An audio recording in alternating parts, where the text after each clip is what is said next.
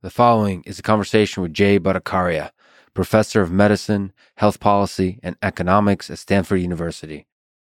Please allow me to say a few words about lockdowns and the blinding, destructive effects of arrogance on leadership, especially in the space of policy and politics. Jay Bhattacharya is the co-author of the now famous Great Barrington Declaration, a one-page document that in October 2020 made a case against the effectiveness of lockdowns. Most of this podcast conversation is about the ideas related to this document. And so, let me say a few things here about what troubles me. Those who advocate for lockdowns as a policy often ignore the quiet suffering of millions that it results in, which includes economic pain, loss of jobs that give meaning and pride in the face of uncertainty, the increase in suicide and suicidal ideation, and, in general, the fear and anger that arises from the powerlessness forced onto the populace by the self-proclaimed elites and experts.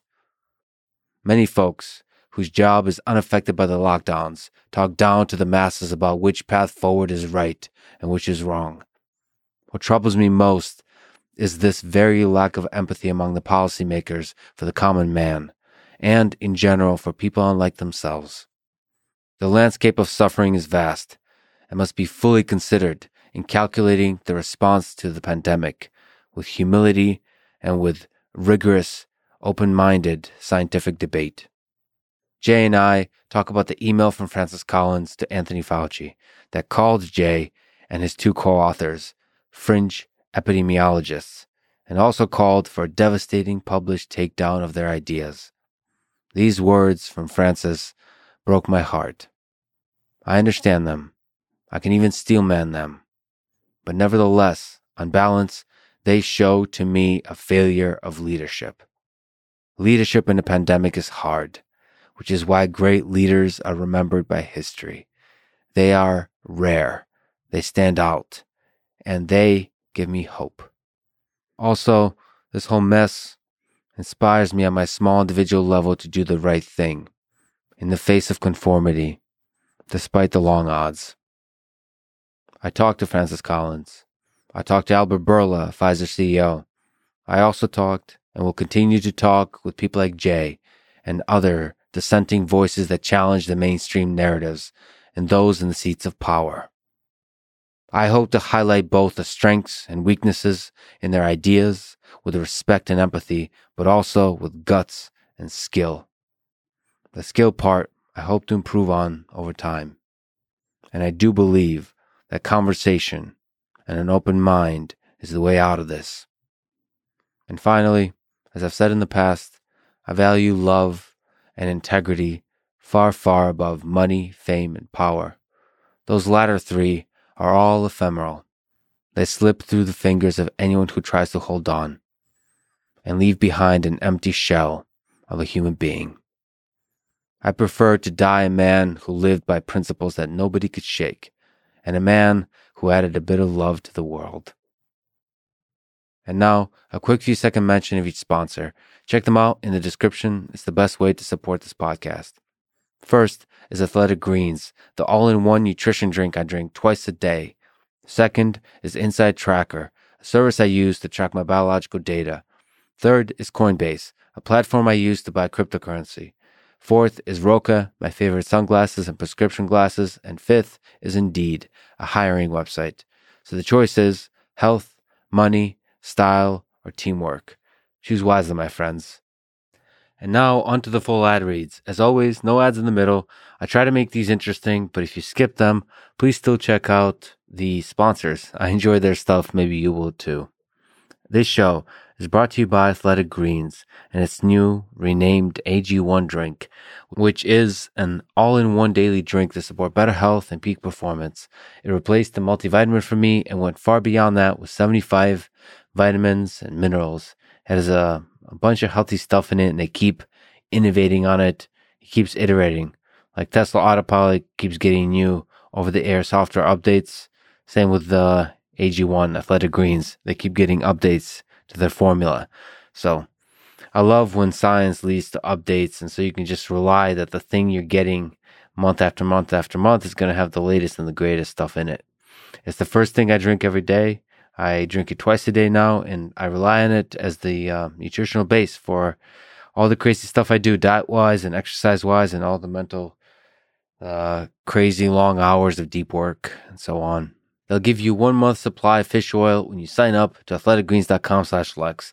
That's athleticgreens.com/Lex. This show is also brought to you by Inside Tracker, a service I use to track biological data. They have a bunch of plans, most of which include blood tests that give you a lot of information that you can then make decisions based on. They have algorithms that analyze your blood data, DNA data, and fitness tracker data to provide you with a clear picture of what's going on inside you, to offer you science-backed recommendations for positive diet and lifestyle changes. The great Andrew Huberman talks a lot about it. David Sinclair talks about it. He's talked about with me on the podcast. In general, I love the idea of collecting biological data and using that data to make decisions. This, personalized decisions. It feels like the future. It's like an obvious idea that we all should be doing. Anyway, for a limited time, you can get 25% off the entire Inside Tracker store if you go to insidetracker.com/Lex. That's insidetracker.com/Lex. Make lifestyle, make health decisions based on real data grounded to your biological organism, which is unique. This show is also brought to you by Coinbase, which is a trusted and easy-to-use platform to buy, sell, and spend cryptocurrency. I use it and love it.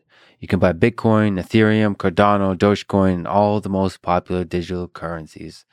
It's a great way to try all these different currencies, to learn about them, to diversify. Also from the interface perspective, the implementation of how everything is handled, both in terms of how responsive it is, how easy it is to navigate, how easy it is to log in day after day, all those kinds of things. It's just implemented really well. Anyway, go to coinbase.com/Lex. For a limited time, new users can get $5 in free Bitcoin when you sign up today at coinbase.com/Lex. That's coinbase.com/Lex. I'm pretty sure I'm going to talk to the CEO soon. I look forward to that conversation. It's an incredible service. I don't care that they're a sponsor. It's just I've been a fan for a long time. I think they've been a big part of bringing cryptocurrency into the mainstream. This show is also brought to you by Roka, the makers of glasses and sunglasses that I love wearing for their design, feel, and innovation on materials, optics, and grip. Roka was started by 2 All-American swimmers from Stanford, and it was born out of an obsession with performance.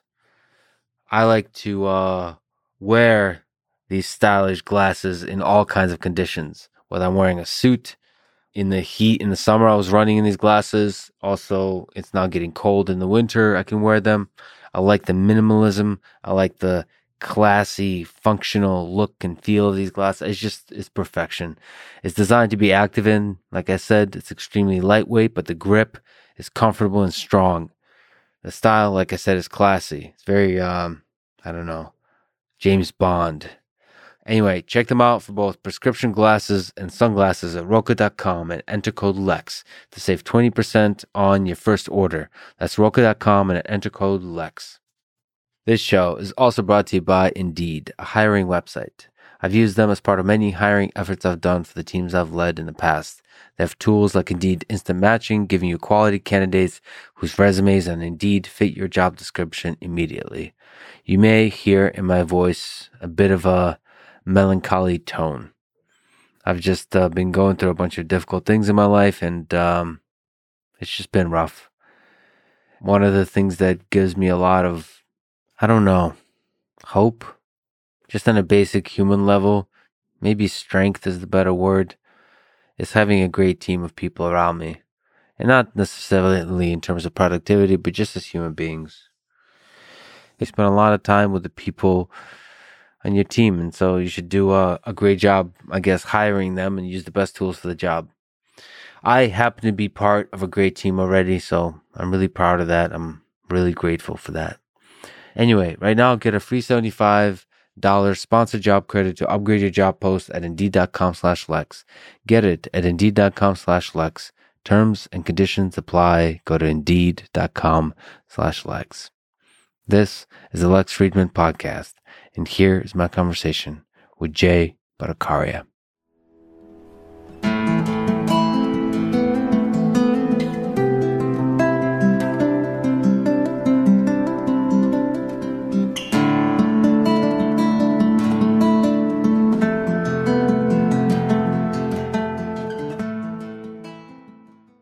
To our best understanding today, how deadly is COVID? Do we have a good measure for this very question? So the best evidence for COVID, the deadliness of COVID, comes from a whole series of seroprevalence studies. Seroprevalence studies are these studies of antibody prevalence in the population at large. I was part of the very first set of seroprevalence studies, one in Santa Clara County, one in LA County, and one in with Major League Baseball around the U.S. If I may just pause you for a second, if people don't know what serology is and seroprevalence, it does sound like you say zero prevalence. It's not. It's sero and serology is antibodies. So it's a survey that counts the number of antibodies specific to COVID. Yes. People that have antibodies specific to COVID, which perhaps shows an indication that they likely have had COVID, and therefore this is a way to study how many people in the population have been exposed to or have had COVID. Exactly. Yeah, exactly. So the idea is that we don't know exactly the number of people with COVID just by counting the people that present themselves with symptoms of COVID. COVID has, it turns out, a very wide range of symptoms possible, ranging from no symptoms at all to this deadly viral pneumonia that's killed so many people. And the problem is, if you just count the number of cases, the people who have very few symptoms often don't show up for testing. They're outside of the ken of public health. And so it's really hard to know the answer to your question without understanding how many people are infected, because you can probably tell the number of deaths. That's even though there's some controversy over that. But the numerator is possible, but the denominator is much harder. How much controversy is there about the death? We're going to go on a million tangents. Is that, okay, I have a million questions. So one, I love data so much, but I almost tuned out paying attention to COVID data because I feel like I'm walking on shaky ground. I don't know who to trust. Maybe you can comment on different sources of data, different kinds of data. The death one, that seems like a really important one. Can we trust the reported deaths associated with COVID, or is it just a giant messy thing that mixed up? And then there's this kind of stories about hospitals being incentivized to report a death as COVID death. So there's some truth in some of that. Let me just talk about the incentive. So in the United States, we passed this CARES Act that was aimed at making sure hospital systems didn't go bankrupt in the early days of the pandemic. The couple of things they did. One was they provided incentives to treat COVID patients, tens of thousands of dollars extra per COVID patient. And the other thing they did is they gave a 20% bump to Medicare payments for elderly patients who are treated with COVID. The idea is that there's more expensive to treat them at, I guess, the early days. So that did provide an incentive to sort of have a lot of COVID patients in the hospital, because your financial success of the hospital, or at least not the lack of financial ruin, depended on having many COVID patients. The other thing on the death certificates is that reporting of deaths is a separate issue. I don't know that there's a financial incentive there, but there is this sort of complicated, when you fill out a death certificate for a patient with a lot of conditions, let's say a patient has diabetes, that diabetes could lead to heart failure. You have a heart attack, heart failure, your lungs fill up, then you get COVID, and you die. So what do you write on the death certificate? Was it COVID that killed you? Was it the lungs filling up? Was it the heart failure? Was it the diabetes? It's really difficult to disentangle. And I think a lot of times what's happened is people have erred on the side of signing it as COVID. Now, what's the evidence of this? There's been a couple of audits of death certificates in places like Santa Clara County, where I live, in Alameda County, California, where they carefully went through the death certificate and said, okay, is this reasonable to say this was actually COVID, or was COVID incidental? Mm-hmm. And they found that about 25% of the deaths were more likely incidental than directly due to COVID. I personally don't get too excited about this. I mean, it's a philosophical question, right? Ultimately, what kills you? Which is an odd thing to say if you're not in medicine, but really it's almost always multifactorial. It's not always just the bus hits you. The bus hits you, that you get a brain bleed. Was the brain bleed that killed you? Would it have burst anyway? I mean, the bus hit you, killed you, right? The way you die is a philosophical question, but it's also a sociological and psychological question, because it seems like every single person who's passed away over the past couple of years, kind of the first question that comes to mind Was it COVID? Was it COVID? Not just because you're trying to be political, but just in your mind. No, I think there's a psychological reason for this, right? So, we spent the better part of at least a half century in the United States not worried too much about infectious diseases, and the notion was we'd essentially conquered them. It was something that happens in faraway places to other people. And that's true for much of the developed world. Life expectancy were going up for decades and decades. And for the first time in living memory, we have a disease that can kill us. I mean, I think we're effectively evolved to fear that. Like the panic centers of our brain, the lizard part of our brain takes over. And our central focus has been avoiding this one risk. And so it's not surprising that people, when they're filling out death certificates or thinking about what led to the death, this most salient thing that's in the front of everyone's brain would jump to the top. And we can't ignore this very deep psychological thing when we consider what people say on the internet, what people say to each other, what people write in scientific papers, everything. It feels like when COVID has been brought onto this world, everything changed in the way people feel about each other, just the way they communicate with each other.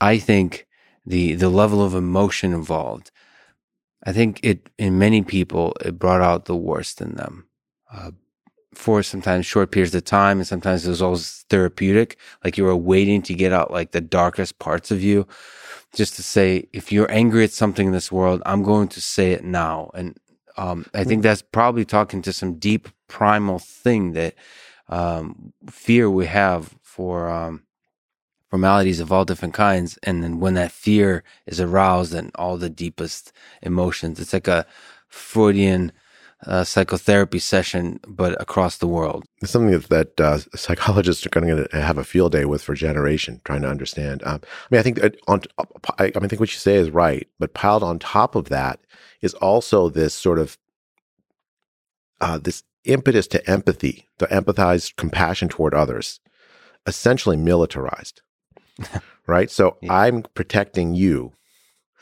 by some actions, and those actions, if I don't do them, if you don't do them, well, that must mean you hate me. It's created this like social tension that I've never seen before, and we looked at each other as if we were just simply sources of germs, rather than people to get to know, people to enjoy, people to get to learn from. It colored basically almost every human interaction for every human on the planet. Yeah, the basic common humanity.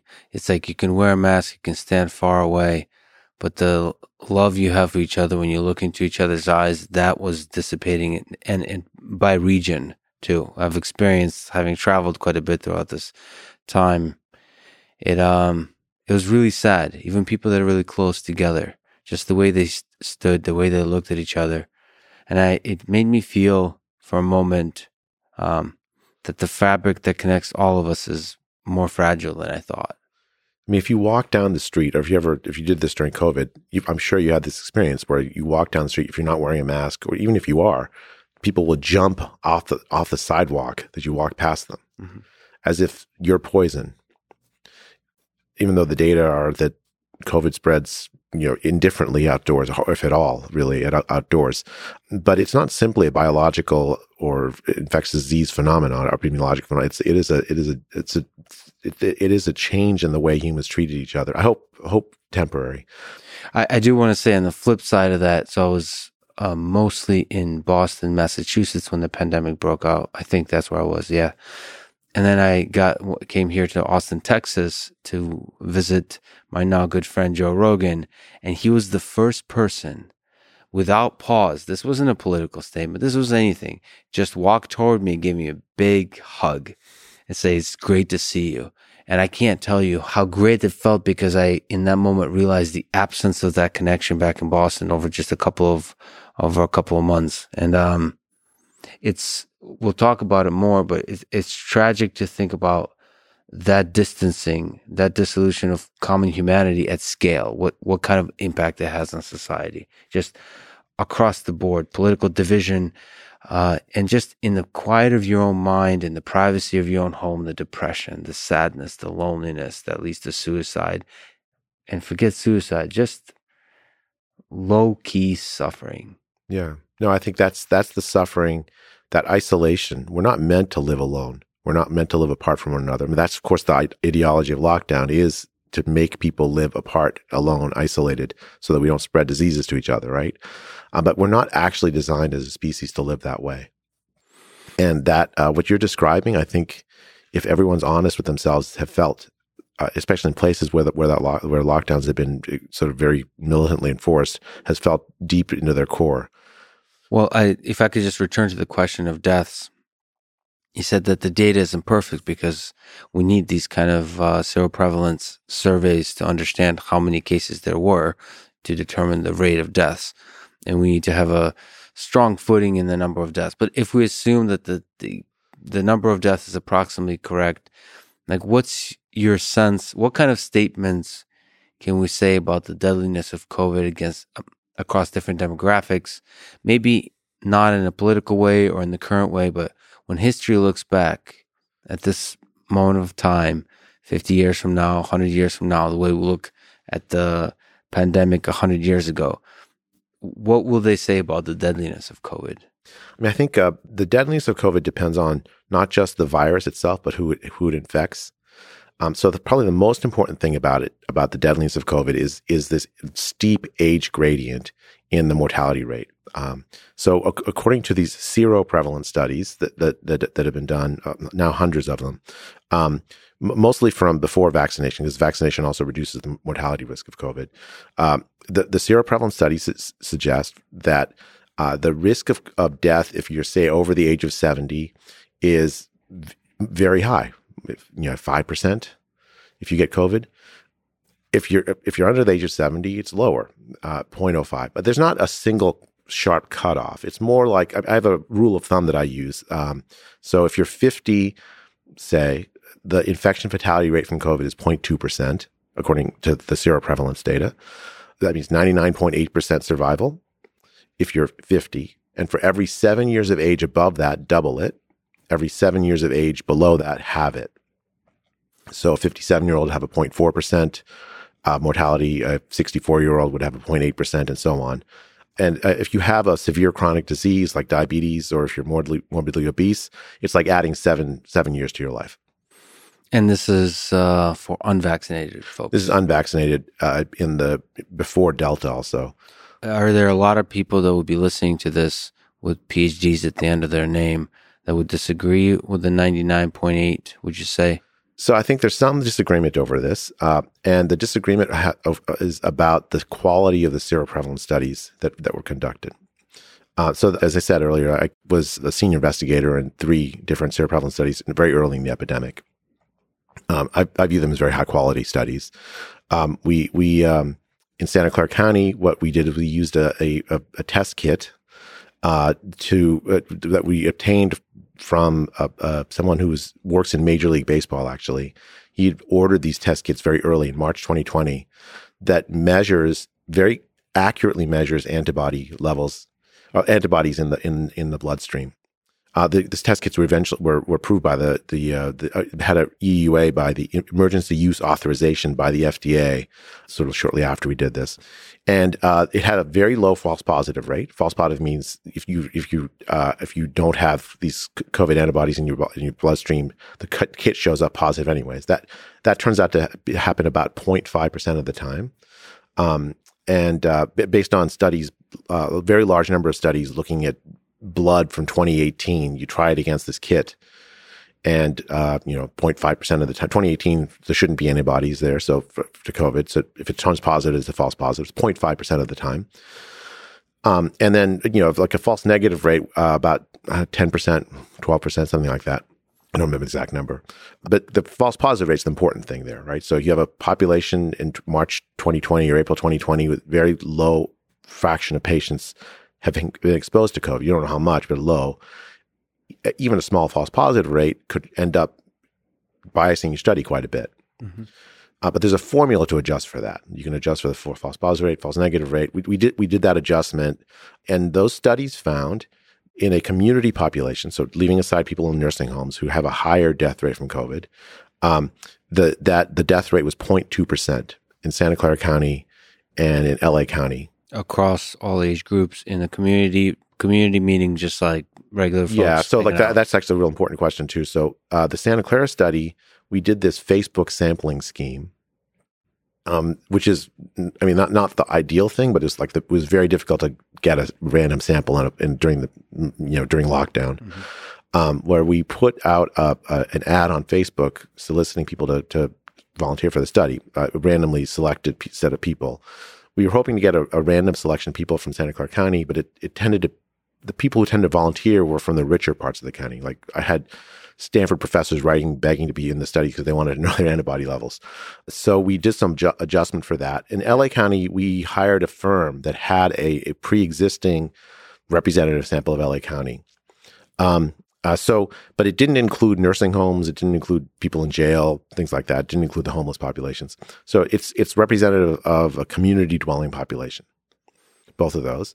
And there we found that both in LA County and Santa Clara County in April 2020, something like 40 to 50 times more infections than cases in both places. So for every case that had been reported to the public health authorities, we found 40 or 50 other infections, people with antibodies in their blood that suggested that they'd had COVID and recovered. So people were not reporting, or severe, at least in those days, underreporting. Yeah, I mean, there's testing problem. I mean, there weren't so many tests available.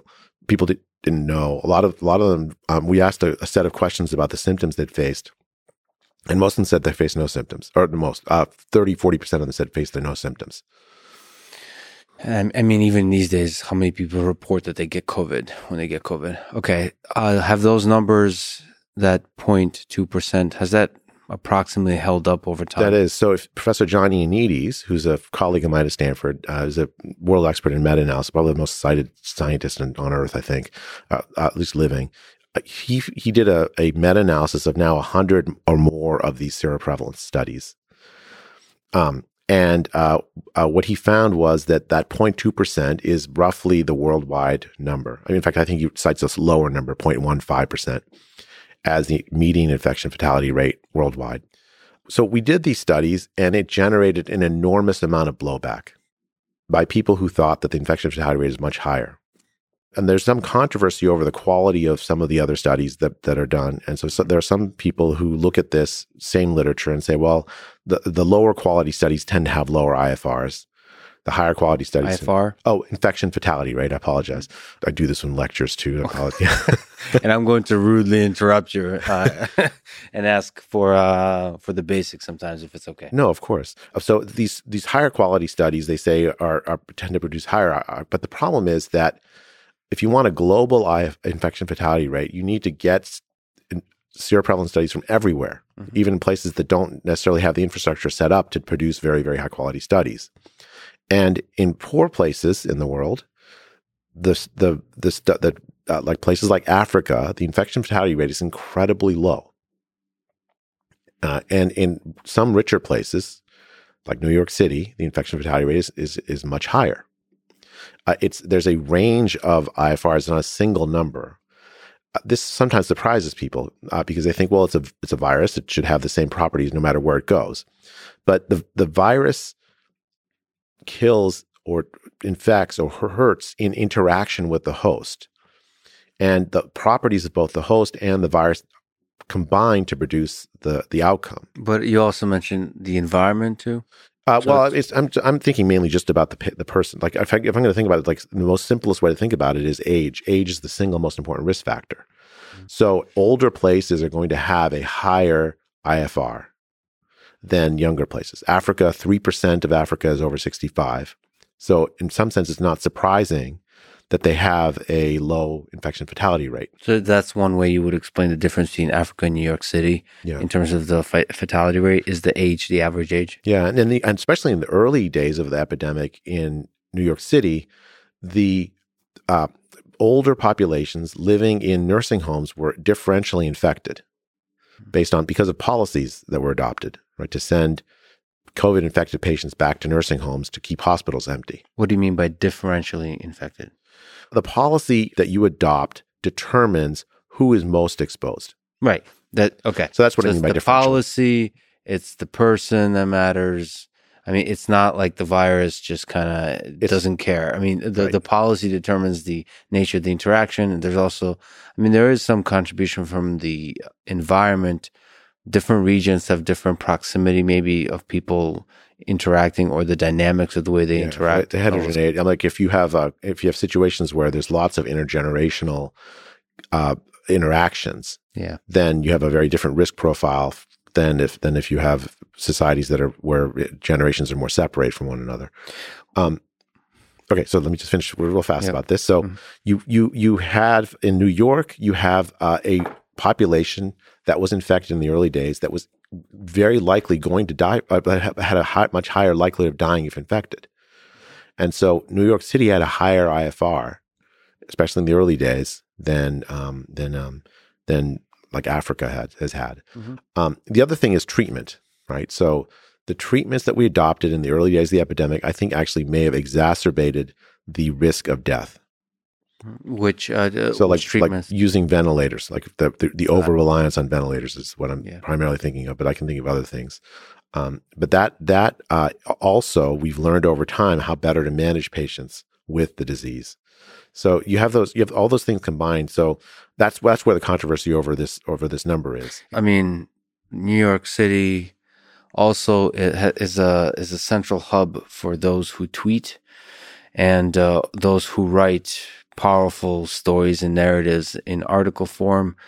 And I remember there was quite dramatic stories about sort of doctors in the hospitals and these kinds of things. I mean, there's very serious, very dramatic, very tragic deaths going on always in hospitals. Those stories, loved ones losing each other on a deathbed, that's always tragic. And you can always write a hell of a good story about that. And you should, about the loss of loved ones. But they were doing it pretty well, I would say, over this kind of dramatic deaths. And so in response to that, it's very unpleasant to hear, even to consider the possibility that the death rate is not as high as you might feel.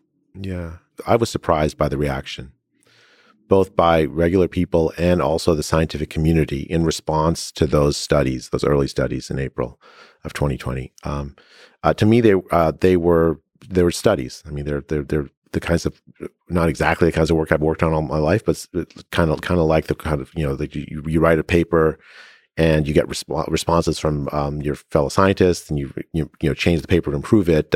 You hopefully learn something from it. Well, but to push back, it's just a study. But there's some studies, and this is kind of interesting because I've received similar pushback on other topics. There's some studies that, if wrong, might have wide-ranging detrimental effects on society. So that's the way they would perceive the studies. If you say the death rate is lower, and you end up, as you often do in science, realizing that nope, there was a flaw in the way the study was conducted, or we just not representative of a broader population, and then you realize the death rate is much higher, that might be very damaging in people's view. So that's probably where the scientific community sort of to steelman the kind of response is. That's where they felt like, there's some findings where you better be damn sure before you kind of report them. Yeah, I mean, we were pretty sure we were right, and it turns out we were right. So, like when we released the Santa Clara study via this open science process and this server called medRxiv. It's designed for releasing studies that have not yet been peer reviewed in order to garner comment from the scientists before peer review. The LA County study, we went through the traditional peer review process and got it published in the Journal of American Medical Association sometime in July, I think. I forget the date of 2020. The Santa Clara study we released in April of 2020 in this sort of working paper archive. Mm-hmm. The reason was that we felt we had an obligation we had a result that we thought was quite important, and we wanted to tell the scientific community about it and also tell the world about it. And we wanted to get feedback. I mean, that's part of the purpose of sending it to these kinds of places. I think a lot of the problem is that when people think about published science, they think of it as automatically true. And if it goes through peer review, it's automatically true. If it hasn't gone through peer review, it's not automatically true. And especially in medicine, when we're not used to having this access to pre-peer reviewed work. I mean, in economics, actually, that's quite normal. It takes years to get something published. So there's a very active debate over or discussion about papers before they're peer reviewed in this sort of working paper way. Much less normal or much newer in medicine. And so I think part of that, the perception about what what process happens in open science when you release a study, that got people confused. And you're right, it was a very important result because we had just locked the world down in middle of March with, I think, catastrophic results. And if that study was right, if our study was right, that meant we'd made a mistake. And not because the death rate was low. That's actually not the key thing there. The key thing is that we had adopted these policies, these test and trace policies, these lockdown policies aimed at suppressing the virus level to close to zero. That was essentially the idea. If we can just get the virus to go away, we won't have to ever worry about it again. The main problem with our result as far as that strategy was concerned wasn't the death rate. It was the 40 to 50 times more infections than cases. It was the 2.5% or 3% or 4% prevalence rate that we identified of the antibodies in the population. If that number is right, it's too late. The virus is not going to go to zero. And no matter how much we test and trace and isolate, we're not going to get the viral level down to zero. So we're going to have to let the virus go through the entire population in some way. No, well, we can talk about that in a bit. That's the Great Barrington Declaration. You don't have to let the virus go through the population. You can shield preferentially. The policy we chose was to shield preferentially the laptop class, the set of people who could work from home without losing their job. Yeah. And we did a very good job at protecting them. Well, let me take a small tangent. We're going to jump around in time, which I think will be the best way to tell this story. So that was the beginning. Yeah. Okay. Actually, can I go back one more thing for that? Because that's really important. And I should have started with this. What led me to do those studies was a paper that I had remembered seeing from the H1N1 flu epidemic in 2009. This is where I had been much less active in writing about that. I had written up like a paper or two about that when in 2009. There was actually this same debate over the mortality rate, except it unfolded over the course of 3 years, 2 or 3 years. The early studies of the mortality rate in H1N1 counted the number of cases in the denominator, counted the number of deaths in the numerator, cases meaning people identified as having H1N1 showing up the doctor, tested to have it. And the early estimates of the H1N1 mortality were like 4%, 3%, really, really high. Mm-hmm. Over the course of a couple of more years, a whole bunch of seroprevalence studies of H1N1 flu came out. And it turned out that there were 100 or more times of people infected per case. And so the mortality rate was actually something like 0.02% for H1N1, not the three, like 100-fold difference. So this made you think, okay, it took us a couple of 2 to 3 years to discover the truth behind the actual infections for H1N1, and then what's the truth here, and can we get there faster? Yeah, and it spreads in a similar way as the H1N1 flu did. I mean, it spreads via aerosolization, via so person to person breathing, kind of contact up, and maybe some by fomites, but it seems like that's less likely now. In any case, it seemed really important to me to speed up the process of having those seroprevalence studies, so that we can better understand who was at risk and what the right strategy ought to be. This might be a good place to kind of compare influenza, the flu, and COVID in the context of the discussion we just had, which is how deadly is COVID. So you mentioned COVID is a very particular kind of steepness uh, where the x-axis is age. So in that context, could you maybe compare influenza and COVID? Because a lot of people, outside of the folks who suggest that the lizards who run the world have completely fabricated and invented COVID, outside of those folks, kind of the natural process by which you dismiss the threat of COVID is say, well, it's just like the flu. The flu is a very serious thing, actually. So in that comparison, where does COVID stand? Yeah, the flu is a very serious thing. It kills, 50, 60,000 people a year, something like that in that order, depending on the particular strain that goes around. That's in the United States. The primary difference to me, there's lots of differences, but one of the most salient differences is the age gradient and mortality risk for the flu. So the flu is more deadly to children than COVID is. There's no controversy about that. Children, thank God, have much less severe reactions to COVID infection than they do to flu infections. And rate of fatalities and rate stuff of fatality, like that. All of that. I think you mentioned, it's interesting to maybe also comment on, I think in another conversation you mentioned there's a U shape to the flu curve. So meaning like there's actually quite a large number of kids that die from flu. Yeah. The 1918 flu, the H1N1 flu, the Spanish flu in the U.S. killed millions of younger people.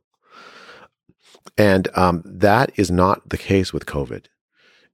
More than, I'm going to get the number wrong, but something like 70, 80% of the deaths are people over the age of 60. Well, we've talking about the fear the whole time, really. But my interaction with folks, now I want to have a family, I want to have kids, but I don't have that real firsthand experience. But my interaction with folks is at the core of fear that folks had is for their children. Like that somehow, I don't want to get infected because of the kids. Like, because God forbid something happens to the kids. And I think that obviously that makes a lot of sense. This kind of the kids come first, no matter what. That's number one priority. But for this particular virus, that reasoning was not grounded in data. It seems like, or that emotion and feeling was not grounded. It wasn't. In data. But at the same time, this is way more deadly than the flu, just overall, and especially to older people. Yes. Right. So the numbers, when the story is all said and done, COVID would take many more lives. Yeah. So, 0.2 sounds like a small number, but it's not a small number worldwide. Yeah. What do you think that number will be by the, let's not like make, but would we cross, I think it's in the United States, it's the way the deaths are currently reported, it's like 800,000, something like that. Do you think we'll cross 1 million? Seems likely. Yeah. Do you think it's something that might continue with different variants? Well, I think, so we can talk about the end state of COVID. The end state of COVID is it's here forever. I think that there is good evidence of immunity after infection, such that you're protected both against reinfection and also against severe disease upon reinfection. So the second time you get it, it's not true for everyone, but for many people, the second time you get it will be milder, much milder than the first time you get it. With the long tail, like that lasts for a long time. Yeah. So just there's studies that follow cohorts of people who were infected for a year, and the reinfection rate is something like somewhere between 0.3 and 1%. Yeah. And like a pretty fantastic study out of Italy's found that. There's one in Sweden, I think. There's a few studies that found this similar things. And the reinfections tend to produce much milder disease, much less likely to end up in the hospital, much less likely to die. So what the end state of COVID is, it's circulating the population forever, and you get it multiple times. Yeah. And then there's, I think, studies and discussions like the best protection would be to get it and then also to get vaccinated. And then a lot of people push back against that for the obvious reasons from both sides, because somehow the discourse has become less scientific and more political. Well, I think you want to, like, the first time you meet it is going to be the most deadly for you. Right. And so the first time you meet it, it's just wise to be vaccinated. The vaccine reduces severe disease. Yeah. We'll talk about the vaccine because I want to make sure I address it carefully and properly and in full context. But yes, sort of to add to the context, a lot of the fascinating discussions we're having is in the early days of COVID and now for people who are unvaccinated. That's where the interesting story is.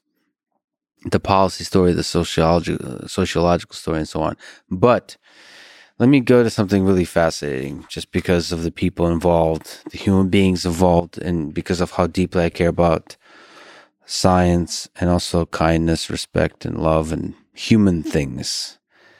Francis Collins wrote a letter in October 2020 to Anthony Fauci, and I think somebody else. I have the letter, it's not a letter, email, I apologize. Hi, Tony and Cliff, cgbdeclaration.org. This proposal, this is the Great Barrington Declaration that you're a co-author on. This proposal from the 3 fringe epidemiologists who met with the secretary seemed to be getting a lot of attention, and even a co-signature from Nobel Prize winner Mike Levitt at Stanford. There needs to be a quick and devastating published takedown of its premises.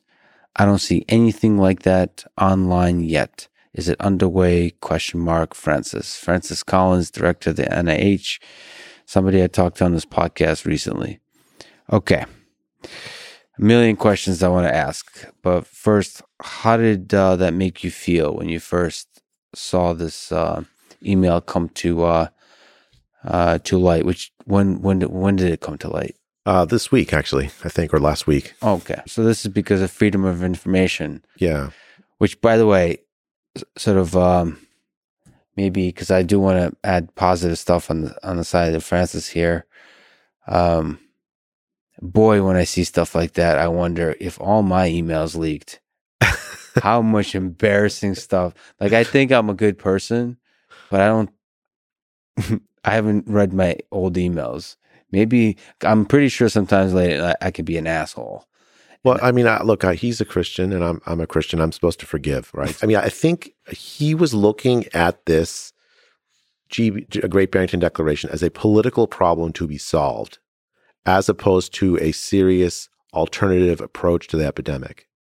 So maybe we'll talk about it in more detail, but just for in case people are not familiar, Great Barrington Declaration was a document that you co-authored that basically argues against this idea of lockdown as a solution to COVID, and you propose another solution that we'll talk about. But the point is, it's not that dramatic of a document.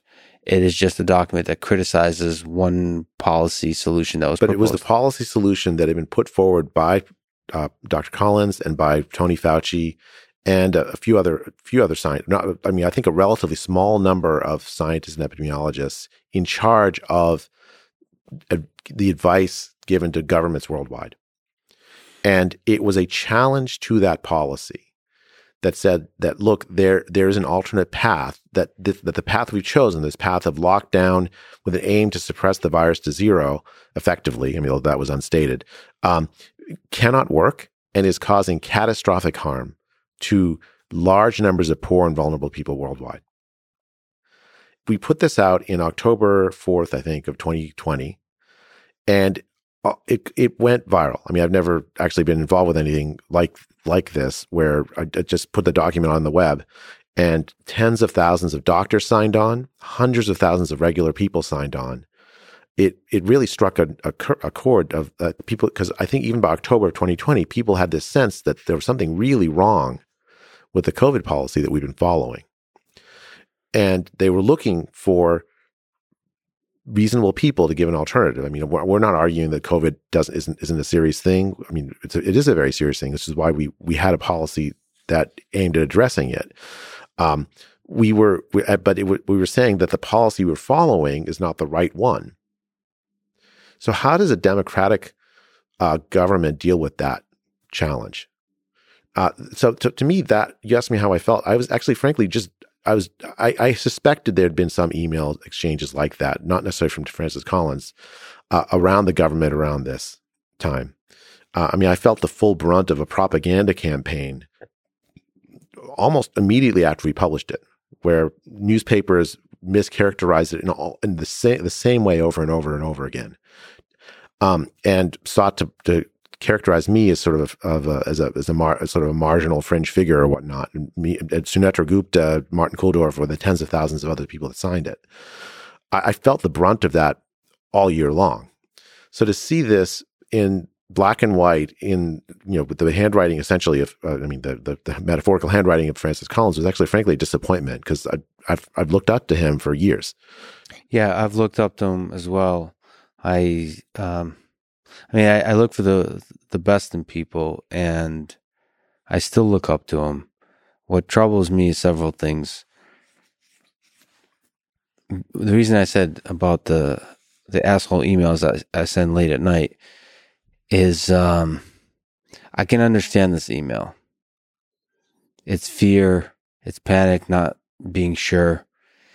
The three fringe epidemiologists. Plus Mike Levitt, who won a Nobel Prize.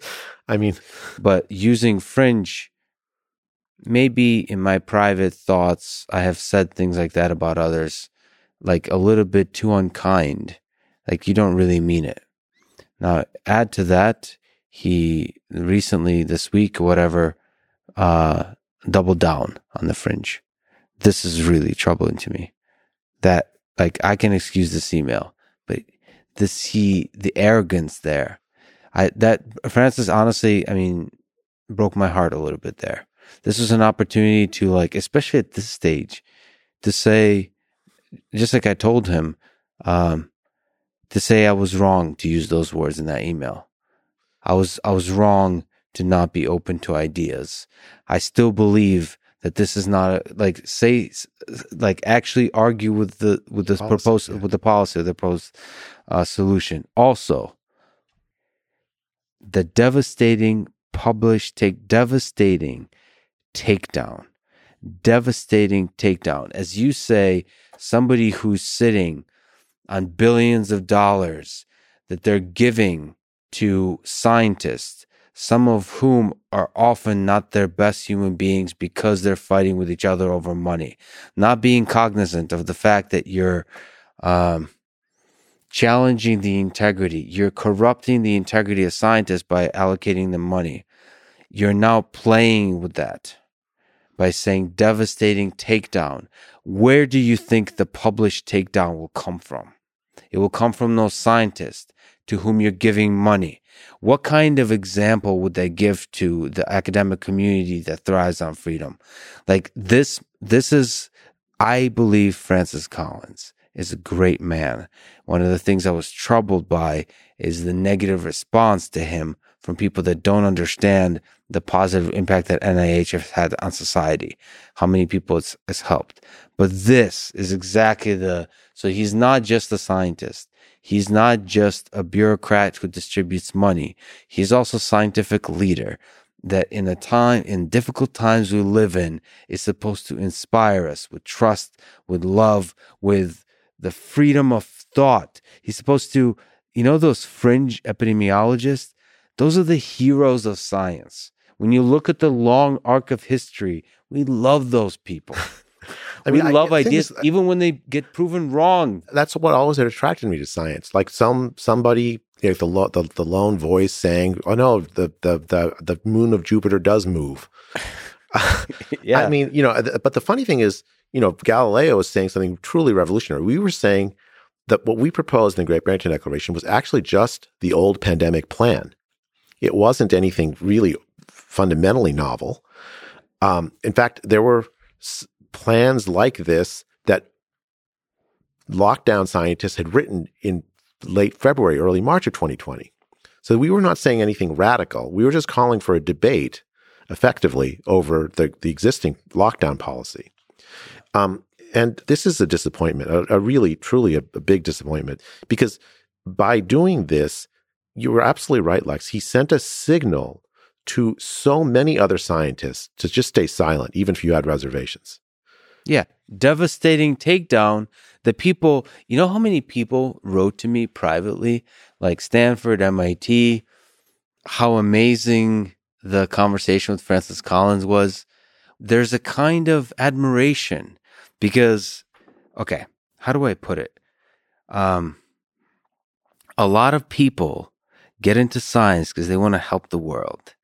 They get excited by the ideas, and they really are working hard to help in whatever the discipline is.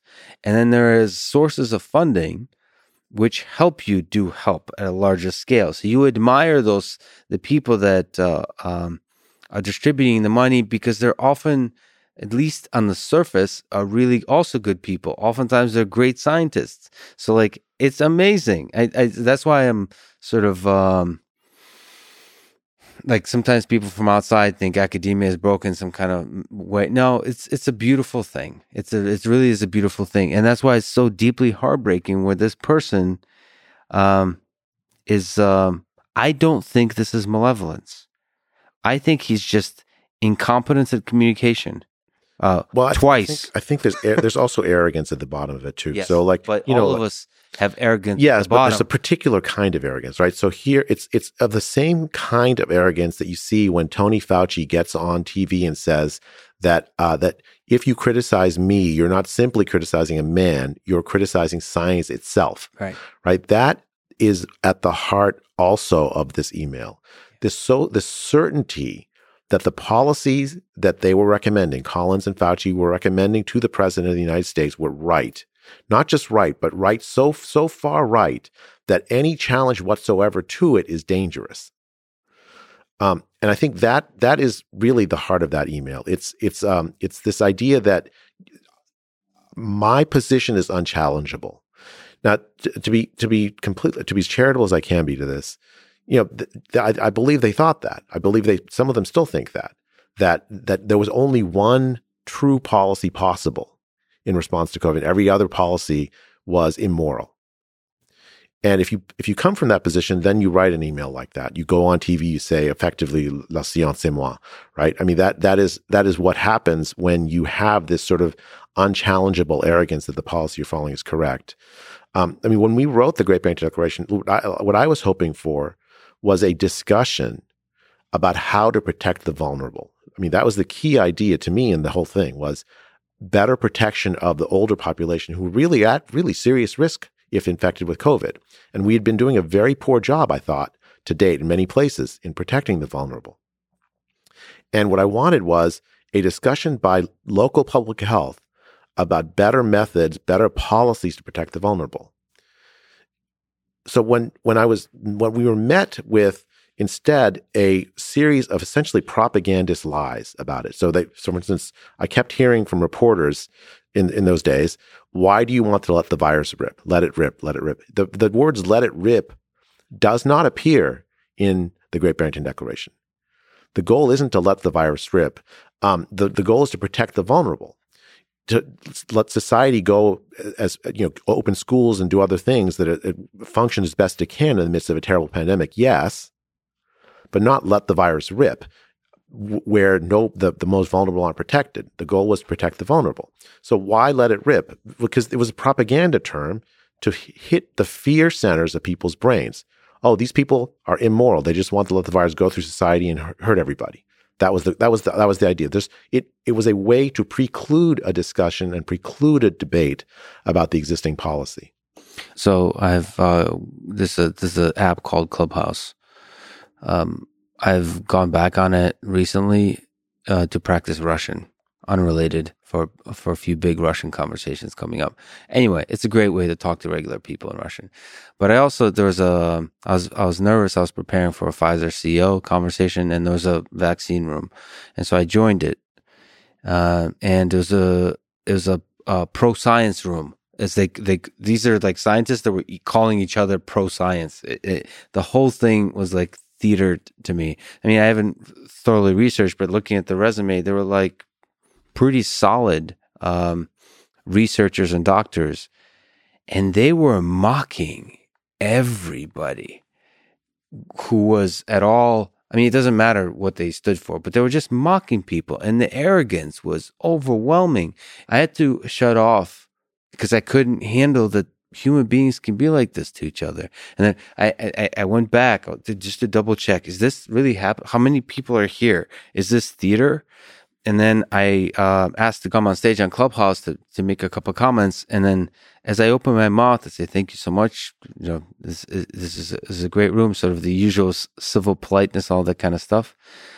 And I said, I'm worried that the kind of arrogance with which things are being discussed here will further divide us, not unite us. And before I said even the unite us, further divide us, I was thrown off stage. Now, this isn't where I mentioned platform, but like I am like Lex Friedman, MIT, also, which is something those people seem to sometimes care about, the followers and stuff like that. Like, did you just do that? And then they said, enough of that nonsense. Enough of that nonsense. They said to me, enough of that nonsense. Somebody who is obviously interviewed Francis Collins, is the Pfizer CEO.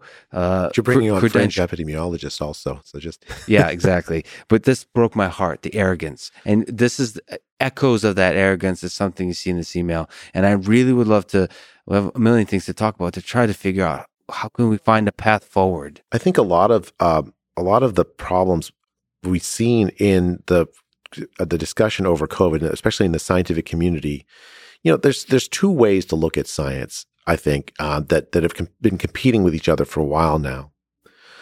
One way, and this is the way that I view science and why I've always found it so attractive, is an invitation to a structured discussion where the discussion is tempered by evidence, by data, by reasoning and logic.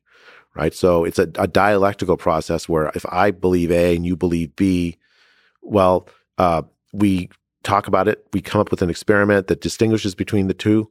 And while, B turns out to be right, I'm all frustrated, but I buy you dinner and I say, no, C. And then we go on from there. Right. Yep. That's what science is at its best. It's this process of using data in discussion. It's a human activity. Right, to learn, to have the truth unfold itself before us.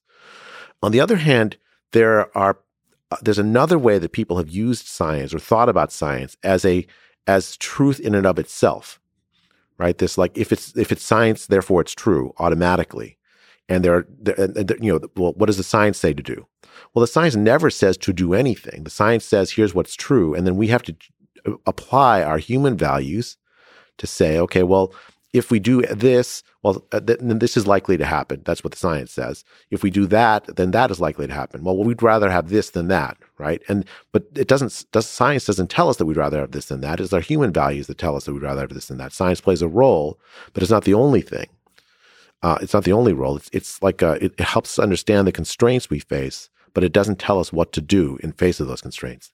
But underneath it, at the individual level, at the institutional level, it seems like arrogance is really destructive. So the flip side of that, the productive thing is humility.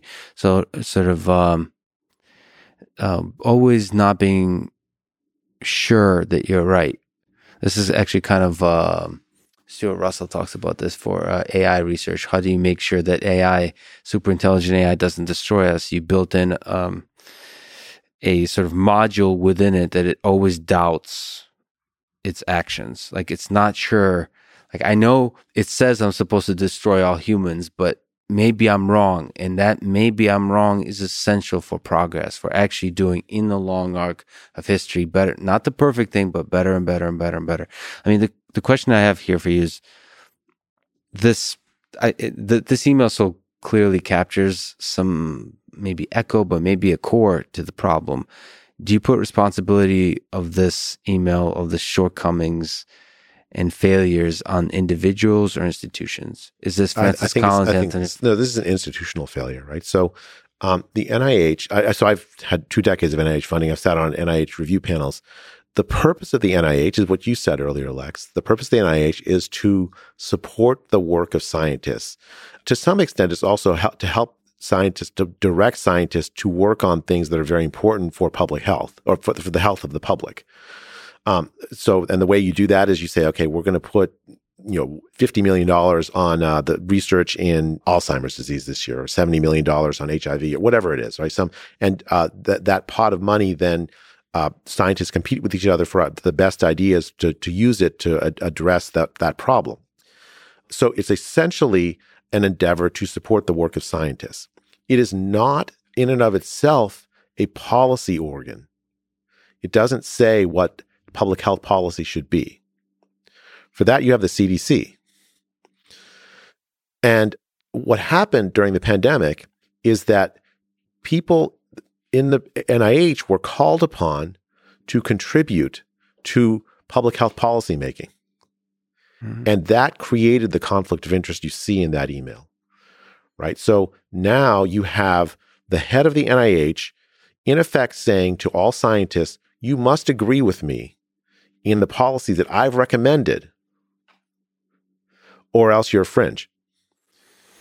That is a deep conflict of interest. It's deep because first he's conflicted. He has this dual role as the head of the NIH, supporter of scientific funding, and then also inappropriately called to set or help set pandemic policy. That should never have happened. There should be a bright line between those two roles. Let me ask you about just Francis Collins. I don't know if I had a chance to talk to him on a podcast. I don't know if you maybe by chance gotten a chance to hear a few words. I heard some of it, yeah. Well, I have a kind of a question to that, because a lot of people wrote to me quite negative things about Francis Collins. And like I said, I still believe he's a great man, a great scientist. One of the things when I talked to him off mic about the vaccine, the excitement he had about when we were recollecting when they first gotten an inkling that it's actually going to be possible to get a vaccine. He wasn't messaging, just in the private of our own conversation, he was really excited. And why was he excited? Because he gets to help a lot of people. This is a man that really wants to help people. And there could be some institutional self-delusion, the arrogance, all those kinds of things that lead to this kind of email. But ultimately, the goal is, this is what, I don't think people quite realize this. The reason he would call you a fringe epidemiologist, the reason there needs to be a devastating published takedown, I believe, really believes that it could be very dangerous. Yeah. And it's a lot of burden to carry on his shoulders, because, like you said, in his role where he defines some of the public policy, depending on how he thinks about the world, millions of people could die because of one decision he make. Yeah. And that's a lot of burden to walk with. Yeah. No, I think that's right. I don't think that he has bad intentions. I think that he was basically put himself in a position where this kind of conflict of interest was going to create this kind of a reaction. Yeah. Right? The kind of humility that you're calling for is almost impossible when you have that dual role you shouldn't have as funder of science and also setter of scientific policy. I agree with everything you just said except the last part. The humility is almost impossible. Humility is always difficult. I think there's a huge incentive for humility in that position. Now look at history. Great leaders that have humility are popular as hell. So if you like being popular, if you like having impact, legacy, these descendants of apes seem to care about legacy, especially as they get older in these high positions. Like, I think the incentive for humility is pretty high. Well, I mean, the thing is like, there's a lot that he has to be proud of in his career. Yeah. I mean, like the Human Genome Project wouldn't have happened without him. And he is a great man and a great scientist. So it is tragic to me that his career has ended in this particular way. Can I ask you a question about my podcast conversation with him? By way of advice or maybe criticism, there's a lot of people that wrote to me kind words of support, and a lot of people that wrote to me respectful, constructive criticism. How would you suggest to have conversations with folks like that? And maybe, because I have other conversations like this, including I was debating whether to talk to Anthony Fauci. He wanted to talk. And so what kind of conversation do you have? And sorry to take us on a tangent, but almost from an interview perspective of how to inspire humility and inspire trust in science, or maybe give hope that we know what the heck we're doing and we're going to figure this out? I mean, I think I've been now interviewed by many people. I think the style you have really works well, Lex. You have to, because I don't think you're going to be ever an attack dog trying to go after somebody and force them to like, sort of admit that they were wrong or whatever about. I mean, that I also actually find that form of journalism and podcasting really off-putting. It's hard to watch. Also, it's a whole other tangent. Is that actually effective? I don't think so. Do you want to ask Hitler? And I think about this a lot, actually interviewing Hitler. I've been studying a lot about the rise and the fall of the Third Reich. I think about interviewing Stalin. Like, I put myself in that mindset.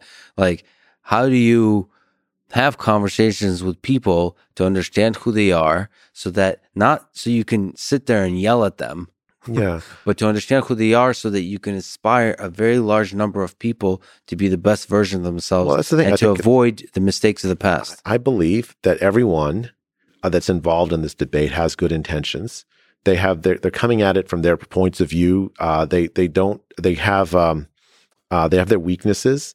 And if you can paint a picture in your questioning by sympathetic questioning of those strengths and weaknesses and their point of view, you've done a service. And that's really all I personally like to see in those kinds of interviews. I don't think a gotcha moment is really the key thing there. The key thing is understanding where they're coming from, understanding their thinking, understanding the constraints they faced, and how did they manage them. That's going to provide to me, that's what I look for when I listen to podcasts like yours, is an understanding of that person and the moment and how they dealt with it. I mean, I guess the hope is to discover in a sympathetic way a flaw in a person's thinking together. Yeah. Like, as opposed to discovering the positive thing together, you discover the thing. Well, I didn't really think about that. Yeah, I mean, that's how science is, right? That's why we find it so attractive. Is this? I like it when a student shows me I'm thinking incorrectly, right? I'm really grateful to that student because now I have an opportunity to change my mind about it and start thinking even more correctly. I mean, and there are moments when, this is probably a good time to say like what I think I got wrong during the pandemic, right? So, like for instance, you said Francis Collins had a moment when he learned that that it was quite possible to get a vaccine going. Yeah, he must have learned that quite early. Mm-hmm. And I didn't learn that early. I mean, I didn't know in March of 2020. In my experience with vaccine development, I thought it would take a decade or more to get a vaccine. That was wrong. Right. And I was so happy when I started to see the preliminary numbers in the Pfizer trial that strongly suggested it was going to work. Yeah. Very few times in my life, I'm so happy to be wrong. And it changes kind of, I think I've heard you mention that a lockdown is still a bad idea, unless the vaccine comes out in like tomorrow. There's still like suffering and economic pain, all kinds of pain can still happen in even just a scale of weeks versus months. Yeah. Well, let's talk about the vaccine. What are your thoughts on the safety and efficacy of COVID vaccines at the individual and the societal level? Okay. So for the vaccine safety data, it's actually challenging to convey to the public how this is normally done. Like normally you would do this in the context of the trial. You'd have a long trial with relatively large numbers of people. You'd follow them over a long time, and the trial will give you some indication of the safety of the vaccine. And it did. The trial, the way it was constructed, when it came out that it was protective against COVID, it was no longer ethical to have a placebo arm. And so that placebo arm was vaccinated, large part of it. And so that meant that from the trial, you were not going to be able to get data on the long-term safety profiles of the vaccine. And also the other thing about trials, although there's tens of thousands of people enrolled, that's still not enough to get when you when you deploy a vaccine to at population scale, you're going to see things that weren't in the trial, guaranteed. Populations of people that weren't represented well in the trial are going to be given the vaccine, and then that they're going to have things that happen to them that you didn't anticipate. So I wasn't surprised when people were a little bit skeptical when the trial was done about the safety profile. Just the nature of the thing was going to make it so that it was going to be hard to get a complete picture from the trials itself. And the trials showed they were pretty safe and quite effective at preventing both you from getting COVID. Actually, I think the main endpoint of the trial itself was a symptomatic COVID, right? So, so that was, it was really, to me, like, is about as amazing achievement as anything, organizing a trial of that scale and running it so quickly. And the final results being so surprisingly high. So good, right? Yeah. But the problem then was, normally it would take a long time. The FDA would tell Pfizer to go back and try it in this subgroup. They'd work more on dosing. They do all these kinds of things that we really didn't have time for in the middle of a pandemic, right? So you have a basis for approval that it's less full than normally you would have for a population scale vaccine. But the results were good. The results looked really good. And actually, I should say, for the most part, that's been borne out when we've given the vaccine at scale in terms of protection against severe disease. Yep. Right. So people who have got the vaccine for a very long time after they've had for the full vaccination have had great protection against being hospitalized and dying if they get COVID. Let's separate, because this seems to be, there's critics of both categories, but different. Kids and not older people, like let's say 5 years old and above, or something like that, or 13 years old and above. So for those, it seems like the reduction of the rate of fatalities and serious illness seems to be something like 10x. I mean, for older people, it is a godsend, this vaccine.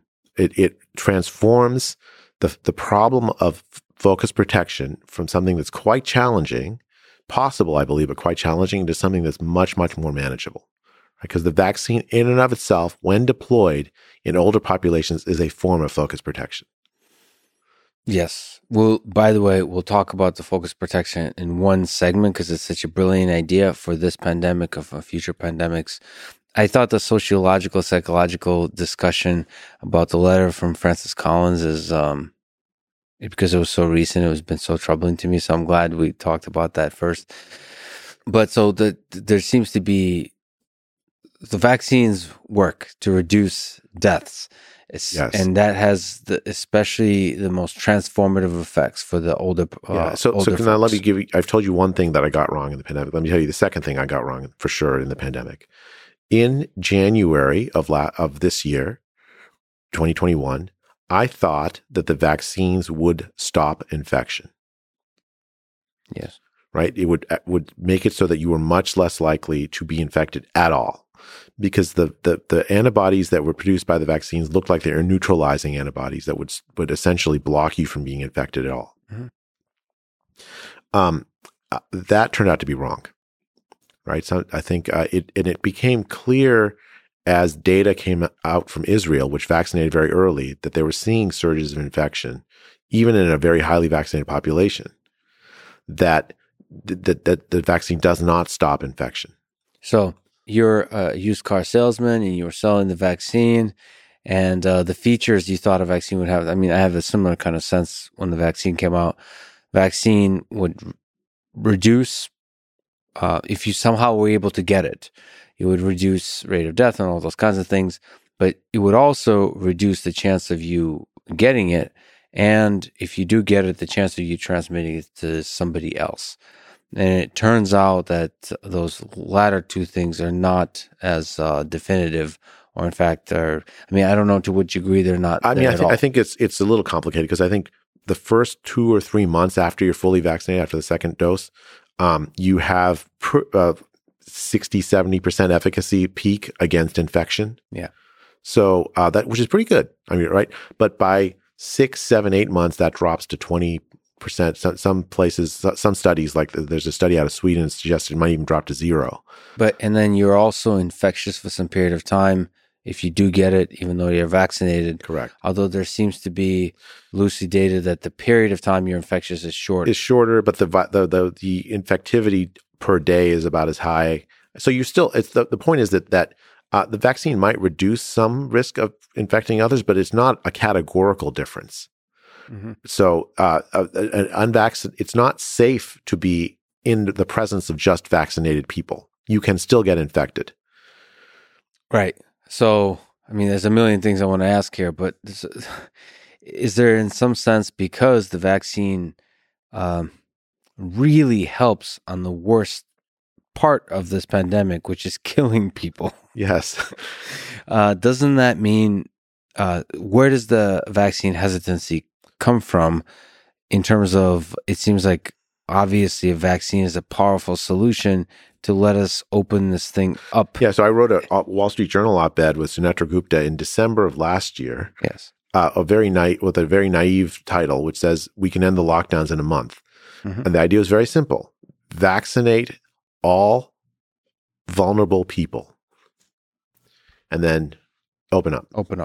Right? And the idea was that the lockdown harms, this is directly related to the Great Barrington Declaration. The Great Barrington Declaration said the lockdown harms are devastating to the population at large.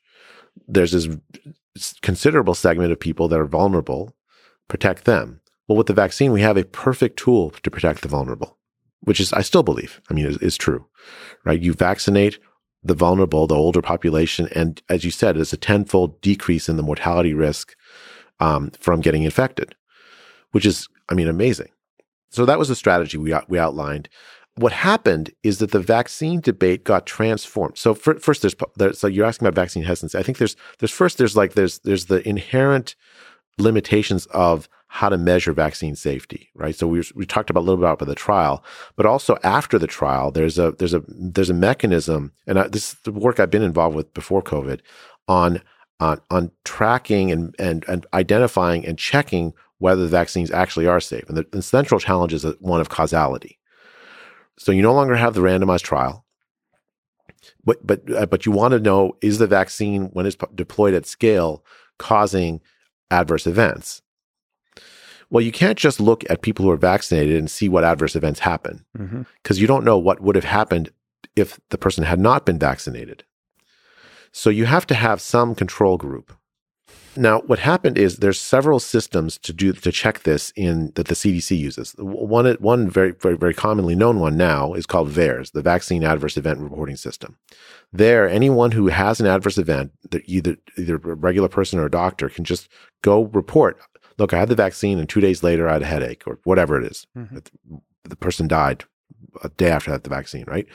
Now, the vaccine was rolled out to older people first, and older people die sometimes with or without the vaccine. So sometimes you'll see someone's vaccinated and a few days later they die. Did the vaccine cause it or something else cause it? It's really difficult to tell. In order to tell, you need a control group. For that, there are other systems the FDA and CDC have. Like there's one called VSD, Vaccine Safety Data Link. There's another system called BEST. I forget what the acronym is, to essentially track cohorts of people, vaccinated versus unvaccinated, with as careful a matching as you can do. It's not randomized, and see if you have safety signals that pop up in the vaccinated relative to the control group unvaccinated. And so that's, for instance, how the myocarditis risk was picked up in young, especially young men. It's also how the higher risk of blood clots in middle-aged and older women with the J&J vaccine was picked up. There, what you have are situations where the baseline risk of these outcomes are so low that if you see them in the vaccinated arm at all, then it's not hard to understand that the vaccine did this, right? Young men should not be having myocarditis. middle-aged women should not be having huge blood clots in the brain, right? So when you see that, you can say it's linked. Now, the rates are low. So young men, maybe 1 in 5,000, 1 in 10,000 of the vaccine-related pericarditis. Young women, middle-aged women, I don't know. I'm not sure what the right number might be, but like I'd say it's like in the, 1 in hundreds of thousands, something like that. So these are rare outcomes, but they are vaccine-linked outcomes. How do you deal with that as a messaging thing? I think you just tell people. You tell people here are the risks. You transparently tell them, and just you're not so they're not getting into something that they don't know. Yeah, and don't treat people like they're children and need to be told lies because they won't understand the full complexity of the truth. People, I think, are pretty good at, or actually, people with time are good at understanding data, but better than anything, they're extremely good at detecting arrogance and bullshit. And if you give them either one of those. I mean, I'll give you one that's where I think it's greatly undermined greatly undermined the demand for the vaccine is this weird denial that if you recover from COVID, you have extremely good immunity, both against infection and actually That's really strange. And that denial leads to people distrusting the message given by, like, the CDC director, for instance, in favor of the vaccine. Mm-hmm.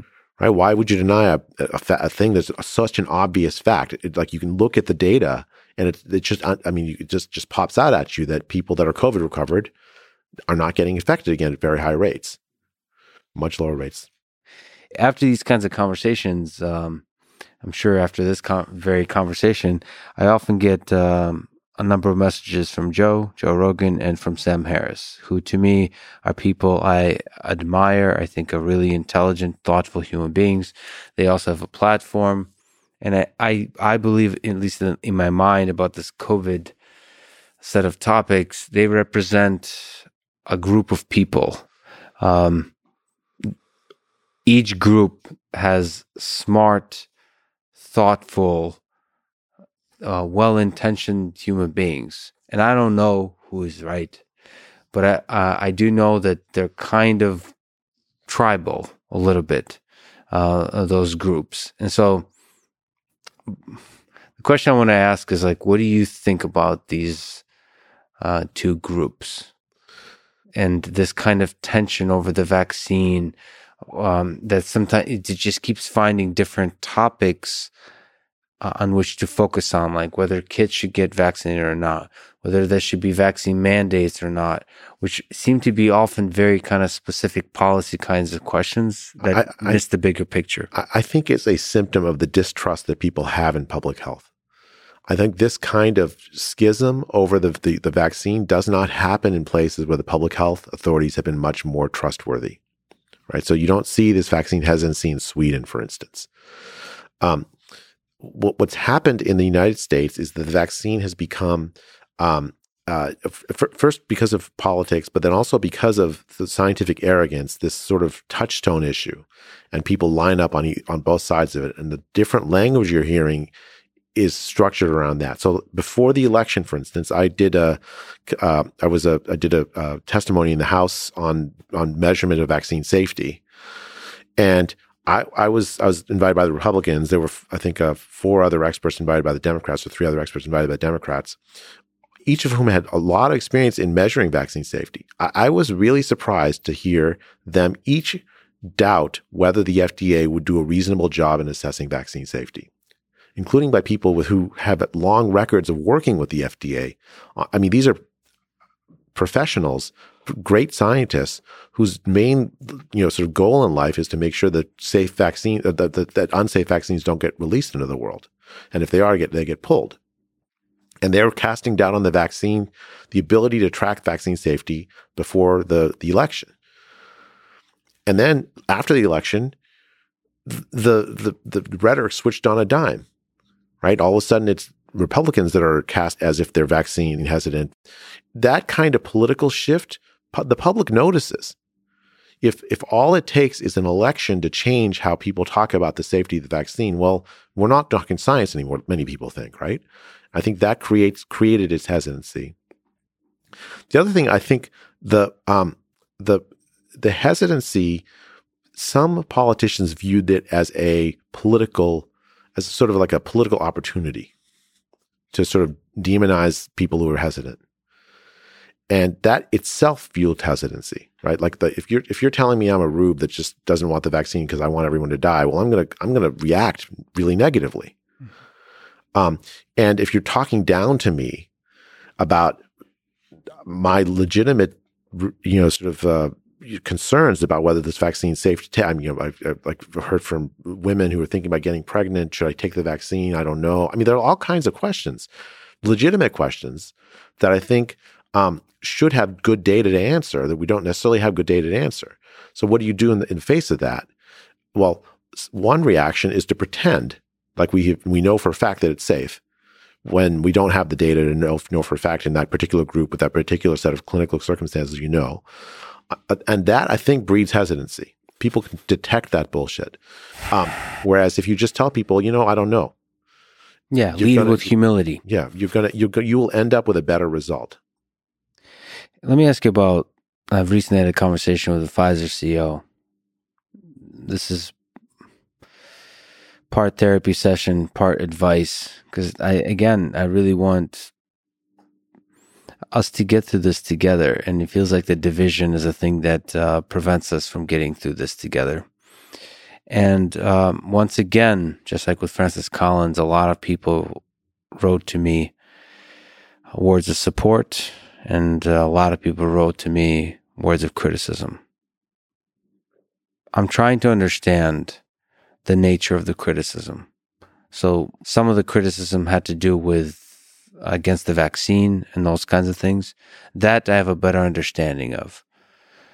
But some kind of deep distrust of Pfizer. So actually looking at Big Pharma broadly, I'm trying to understand, am I so naive that I just don't see it? Because yes, there's corrupt people and they're greedy, they're flawed in all walks of life. But companies do quite an incredible job of taking a good idea at the scale and making some money with that idea. But they are the ones that achieve scale on a good idea. I don't know. It's not obvious to me. I don't see where the manipulation is. So the fear that people have, and I talked to Joe about this quite a bit. I think this is a legitimate fear, and a fear you should often have, that money has influence, disproportionate influence, especially in politics. So the fear is that the policy of the vaccine was connected to the fact that lots of money could be made by manufacturing the vaccine. And I understand that. And it's actually quite a heck of a difficult task to alleviate that concern. Like, you really have to be a great man or woman or a leader to convince people that you're not full of shit, that you're not just playing a game on them. I don't know. It's a difficult task, but at the same time, I really don't like the natural distrust every billionaire, distrust everybody who's trying to make money, because it feels like, under a capitalistic system at least, the way to do a lot of good to do good at scale in the world is by being at least in part motivated by profit. I mean, I share your ambivalence, right? So on the one hand, you have a fantastic achievement, the discovery of the vaccine, and then the manufacturing at scale, so that billions of people can take the vaccine in a relatively short time. That is a remarkable achievement that could not have happened without companies like Pfizer. On the other hand, there is this sort of corrupting influence of that money. Just to give you one example, there's an enormous controversy over whether relatively inexpensive repurposed drugs can be used to treat the disease. Mm-hmm. No company like Pfizer has any interest whatsoever in evaluating it. Even Merck, I think it was Merck, that had the patent on ivermectin, now expired, has no interest at all in checking to see if it works. Not only do they not have interest, they have a way of talking about people who might have a little bit of interest that's, again, Fringe. full of arrogance. Yeah. And that is what troubles me. Is there not it's back to the play of science. They're not a bit of curiosity. One, the natural curiosity of a human being that should always be there, and an open-mindedness. And second, in the case of ivermectin and other things like that, you have to acknowledge that there's a very large number of people who care about this topic, and this is a way to inspire them to also play in the space of science, to inspire them with science. You can't just dismiss everybody. That you can't just dismiss people, period. Yeah. Well, I mean, I think here take ivermectin, right? There's actually a study funded by the NIH, by Tony Fauci's NIAID and the NIH, called Active-6. That's a randomized trial of ivermectin. It's due to be completed in March 2023. So normally when you have private actors like these big drug companies that have no interest in conducting some kind of scientific experiment that would have some public benefit, it's the job of the government, and in this case the NIH, to fund that kind of work.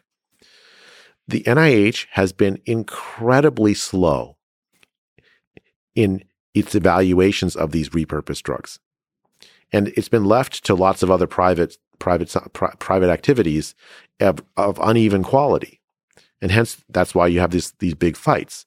Because the data are not solid, you're going to have these big fights. Yeah. But also, forget the process of science here, the studies, not enough effort being put into the studies, just the way it's being communicated about. Yeah, no, like horse paste. I mean, come on. The FDA put a tweet out telling people who are they're taking ivermectin because they've heard good things about it and they're sick and they're desperate. And to call it horse paste was just that was terrible.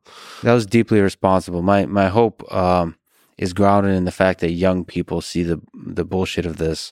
Young PhD students, graduate students, young students in college, they see the less than stellar way that our scientific leaders and our political leaders are behaving, and then the new generation will not repeat the mistakes of the past. That is my hope, because that's the cool thing I see about young people is they're good at detecting bullshit, and they don't want to be part of that.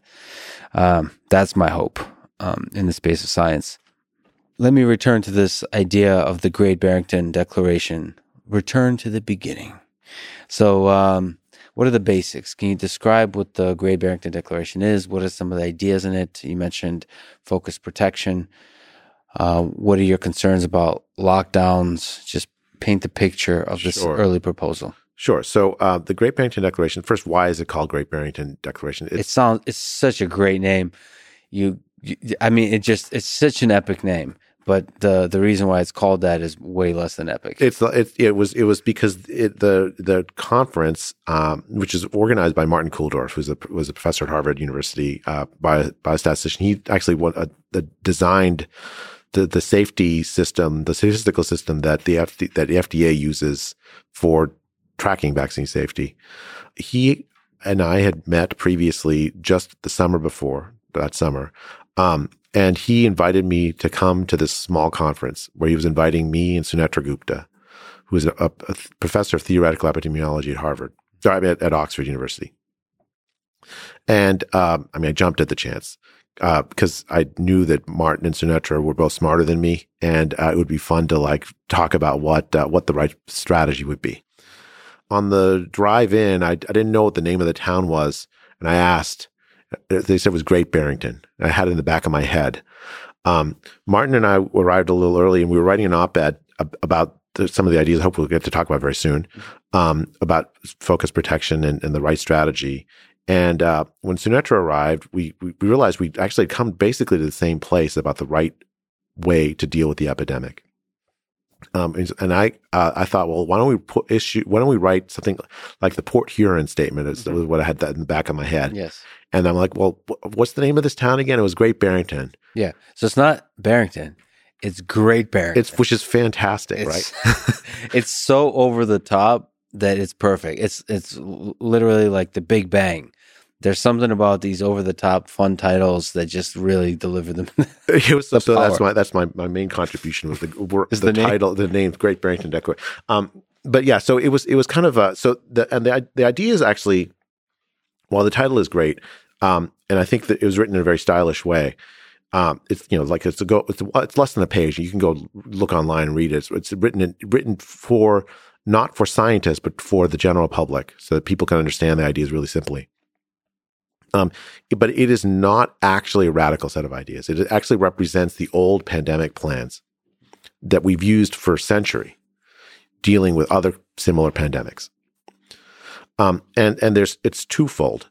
First, let me talk about the science it rests on, and then I'll talk about the plan. The science, actually, some of it we've already talked about. There's this massive age gradient in the risk of COVID infection. Older people face much higher risk than younger people. The second bit of science is that's not controversial, right? That even if you think the IFR is 0.7 or 0.2, no matter what, everyone agrees on this age gradient. Mm-hmm. The second bit of science is also not controversial. The lockdown-focused policies that we followed have absolutely devastating consequences on the health of the population. Mm-hmm. Let me just give you some examples. And this was known in October of 2020 when we wrote it, right? So the UN was sounding alarms that there would be tens of millions of people who would starve as a consequence of the economic dislocation caused by the lockdowns. And that's come to pass. Hundreds of thousands of children in places like South Asia dead from starvation as a consequence of lockdowns.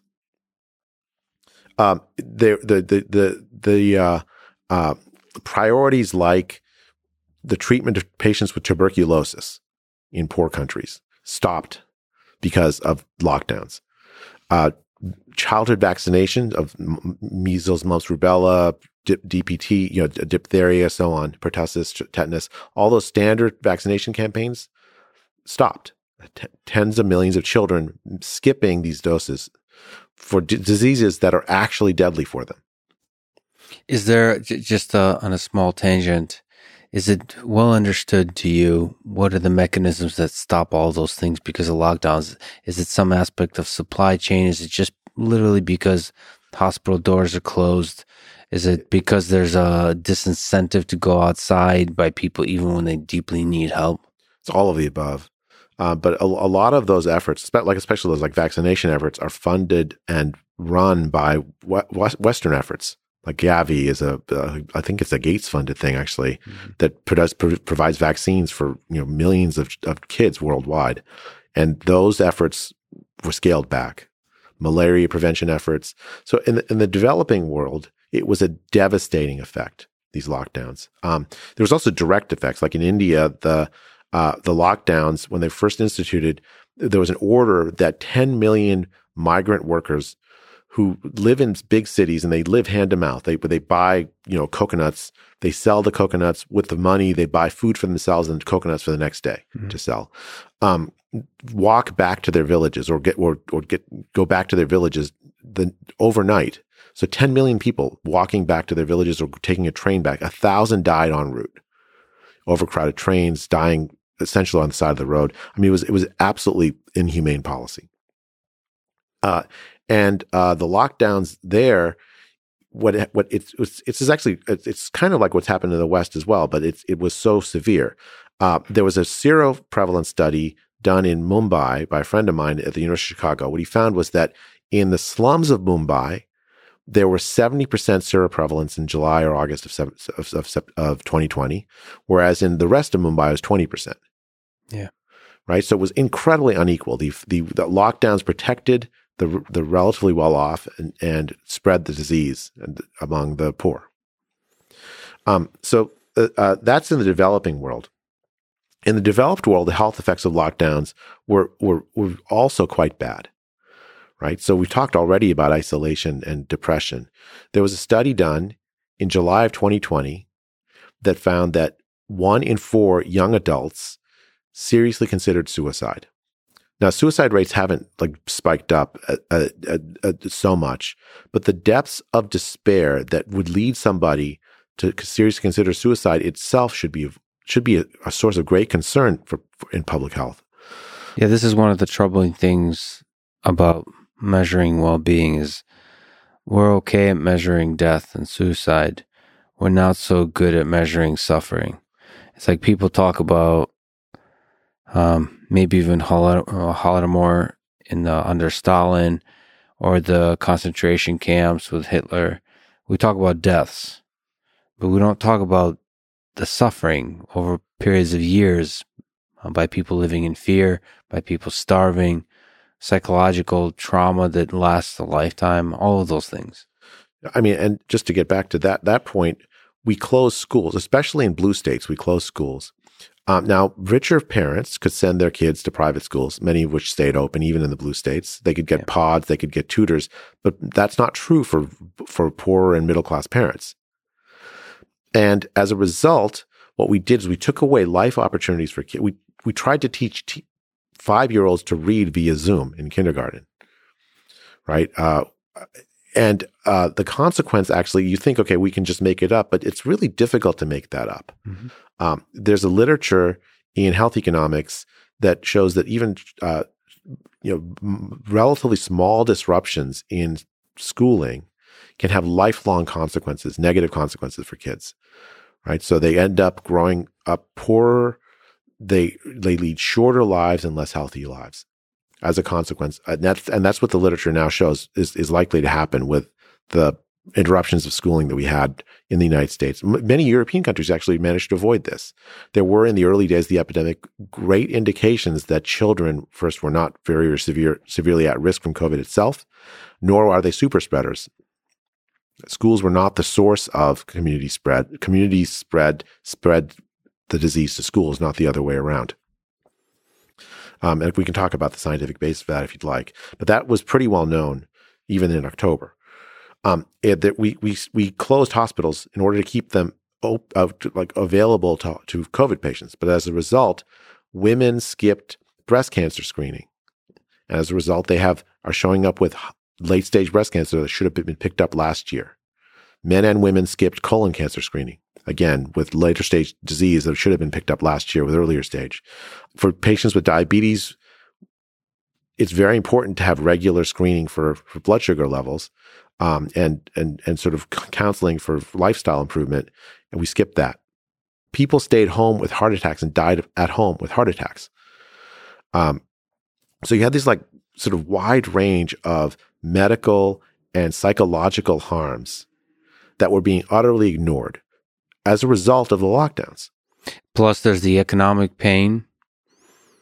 So, like you said, whatever is a good term for the non-laptop class, people would lose their jobs. Yes, there might be in the Western world support for them financially, but the big loss there that is perhaps correlated with depression and suicide is loss of meaning, loss of hope for the future, loss of kind of a sense of stability, all the pride you have in being able to make money that allows you to pave your own way in the world. And yes, just having less money than you're used to, so your family, your kids are suffering, all those kinds of things. There's again, an economics literature on this, on deaths of despair, it was called. 2009, there was the Great Recession. It led to an enormous uptick in overdose from drugs, suicidality, depression, as a result of the job losses that happened during the Great Recession. Well, that's happening again, like an enormous increase in drug overdoses. That's not an accident. That's a lockdown harm, right? Same thing with the job losses. The job losses, by the way, are it's so interesting because the states that stayed open have had much lower unemployment than the states that stayed closed. The labor force participation rates declined by 3%. It's women that separated because they stayed home with their kids. We've reversed a generation of women. In improving women's participation in the labor force. Do you think it has to do with the institutions that we mentioned, that there was so much priority given or so much power given to maybe NIH versus other civilian leaders? or do people just not care about the economic pain? The leaders, I mean, because to me, it was obvious. I mean, probably it's just studying history. Whenever I listen to people on Twitter or on mainstream news or just anything, I realize that's the very kind of top. The people that have a voice represent a tiny selection of people. And so whenever there's hard times, I always kind of think about the quiet, the voiceless, the quiet suffering of the tens of millions, of the hundreds of millions. Do the political leaders not just give a damn? I mean, I think it was actually a very odd ethical thing at the beginning of the pandemic, where if you brought up economic harms at all, you were seen as callous. Right. So I had a reporter call me up almost at the very beginning of the epidemic, asking me about like a very particular phenomenon. So he was anticipating a rise in child abuse because children were going to be staying at home. Child abuse is generally picked up at school. And that actually happened. The reported child abuse dropped, but actual child abuse increased. Because normally you pick up the child abuse at school and that you have the intervention, right? So I was talking about there's going to be some economic harms and they're going to have health consequences, but the economic harms matter. But he counseled me, and I think he had my best interest at heart. Like if you were to put that in the story, I'd essentially be canceled. Because the narrative that arose in March of 2020 is if you care about money at all, you're evil and crass. If you must only care about lives. The problem with that narrative is that money, what we're talking about, is actually lives of poor people, right? When you throw 100 million people around the world into poverty, you're going to see enormous harm to their health, enormous increases in their mortality. It is not immoral to think about that and worry about that in the context of this pandemic response. Our mind focused so much on COVID that it forgot that there are so many other public health priorities as well that need our attention desperately. And this is the thing I sensed about San Francisco when I visited. I was thinking of moving there for a startup. This is the thing I'm really afraid of, especially if I have any effect on the world through a startup, is losing touch in this kind of way. That you mentioned the laptop class, living in this world where you're only concerned about this particular class of people. And also, perhaps early on in the pandemic, amongst the laptop class, there was a legitimate concern for health. Like, you're not sure how deadly this virus is. You're not sure who to listen to. So there's a real concern. And then at a certain point, when the data starts coming in, you start becoming more and more detached from the data. You don't start caring less and less, and you start just swimming in the space of narratives, like existing in the space of narratives. And you have this narrative in San Francisco, in the laptop class, that you just are very proud that you know the truth. You're the sole possessors of the truth. You congratulate yourself on it. And you don't care what actually gigantic detrimental effect it has on society, because you're mostly fine. That I'm so terrified of that. Well, I think the antidote to that is just to remember. You remember. Yeah. Yeah. I don't think remember where you came from and remember who you're doing this for. At the back of your head should always be what's the purpose? Like, why am I here? What's the purpose of this? And if the purpose is simply self-aggrandizement, then you should rethink, because you'll just end up being a hollow life. All of us will be forgotten in the end. Yeah. Focus protection. The idea, the policy. What is focus protection? Right. So I was saying that there's two scientific bases, right? So one is this steep age gradient, and the second is the existence of lockdown arms. Again, I think there's not very little disagreement in the scientific community about both of those facts. If you put those facts together, the obvious policy is to protect the people who are at the most severe risk from the disease itself. And that's the idea of focus protection. That's the general principle of it. The actual implementation of it depends on the living circumstances of the people that are at risk, the resources that are available in the community, the technology that's available to do this. And so it's almost always going to be, in fact, it'll always be a local thing, because it'll depend on all of those things which are all local in nature, right? So one very, very obvious thing in a country like ours, where so many older people live in institutionalized settings, in nursing home settings, and that's where older, really vulnerable, chronically ill patients often live. It is, and this disease affects that group most commonly. It is absolutely vital to protect that group. We should have known that in February 2020 from the Chinese data, and we should have thought about that group as the key constraint in our policymaking. Instead, we thought about in March 2020 as hospital beds as the key constraint. Hospital beds and ventilator shortages, and we ran around trying to address that constraint. Like a linear programming problem, you figure out which constraint's binding, and you address that one thing, and then you go on to the next one, right? It's that one constraint. We said, okay, the constraint is hospital beds.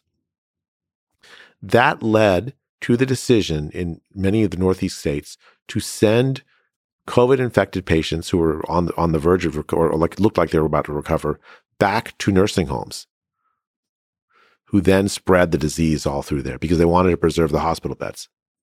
Well, for somebody who loves numerical optimization, I love the way you frame this. But those are kind of connected, right? If you actually focus on protecting the vulnerable, you will also have the effect of not hitting the ceiling of the available. That's the irony. If we protected the vulnerable are the most likely to be hospitalized, and so by protecting the vulnerable, we would also have addressed the shortage of hospital beds more effectively. So that little shift in priority would have had a big impact. Okay, but specifically, the idea is and we could talk about different ideas of how to actually do this, but you basically do a lockdown or something like that on a very small set of people. You may have to do that if its community spread is very high, but generally, I think it would depend on, again, the living circumstances and so for instance, if you have here's a very simple idea that doesn't require a lockdown forced on them. I don't actually generally am not in favor of that kind of forced lockdown because you just won't get cooperation. Right. But what you could do is provide resources to that group of people. So imagine you live next door to somebody, an older couple, and there's high community spread. Well, they have to go grocery shopping. We did some communities did these senior only grocery hour, right? But they still have to go out, and they might get exposed when they're shopping amongst other seniors. Yeah. Well, why not organized home delivery of groceries to them? We did that for the laptop class, right? Or we can even just as a volunteer effort. The older people living next door, just call them up and say, "Can I help you go out and go shopping for you?" And so you would have potentially federal support of that kind of thing. So these kinds of efforts. And identify where the vulnerable people live. It's really challenging in multi-generational homes. In LA County, for instance, there's a lot of older people living together with younger people in relatively crowded. It's really quite a challenge. But there again, you can use resources. So if grandma is worried that grandson has come home, is potentially been exposed, grandson calls grandma, says, I might have been at a party where COVID was. Grandma calls public health. Public health then says, okay, you can have this hotel room for a couple of days until you check turn negative. So in case it wasn't clear, the idea of focused protection is the people that are vulnerable, protect them, and everybody else goes on with their lives, open up the economy, just do as it was before. And there was still fear abroad, so there still would be some restrictions people would pose on themselves. They probably would go to parties less. The grandsons probably wouldn't go so many parties, right? There would be less participation in big gatherings. And you may even say big gatherings in order to restrict community spread again. I'm not against any of that.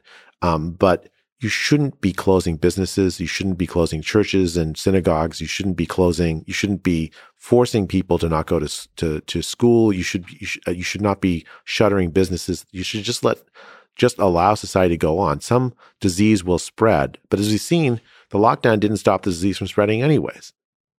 Right. So what do you make of the criticism that this idea, like all good ideas, cannot actually be implemented in a heterogeneous society where there's a lot of people intermixing, and once you open it up, people like the younger people will just forget that this is even existing, and they'll stop caring about the older people and mess up the whole thing, and the government will not want to fund any kind of the great efforts you're talking about food delivery. And then the food delivery services will be like, why the heck am I helping out on this anyway? Because like it's not making me much money. And so therefore, like all good ideas, it will collapse. That might be true. I mean, I think it's always a risk with policy thing, but I think think back to the moment. Right? We actually felt like we were in this together to some extent. Yes. Right. I think that empathy that we had that was used to like tell people to stay in and like happily, not happily, but like stay in, to like wear a mask or to do all these things that we thought would help other people could have been redirected to actually helping the people who most needed to be helped. True.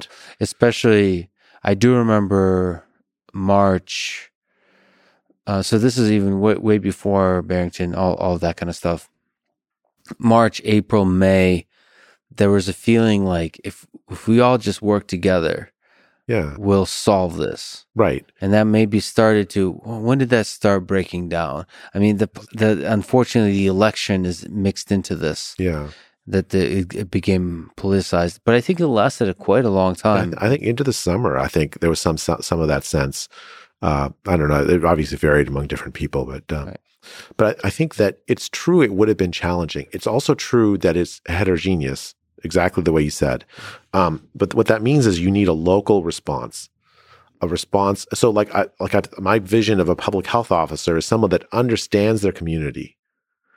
Not necessarily the nation at large, but their community, and then works within their community to figure out how to deploy the resources that they have available to do the kind of protection policies we're talking about. That's what should have happened. Instead, they spent a huge amount of efforts making sure businesses stayed closed. Businesses that, I mean, there were, like hardware stores that closed.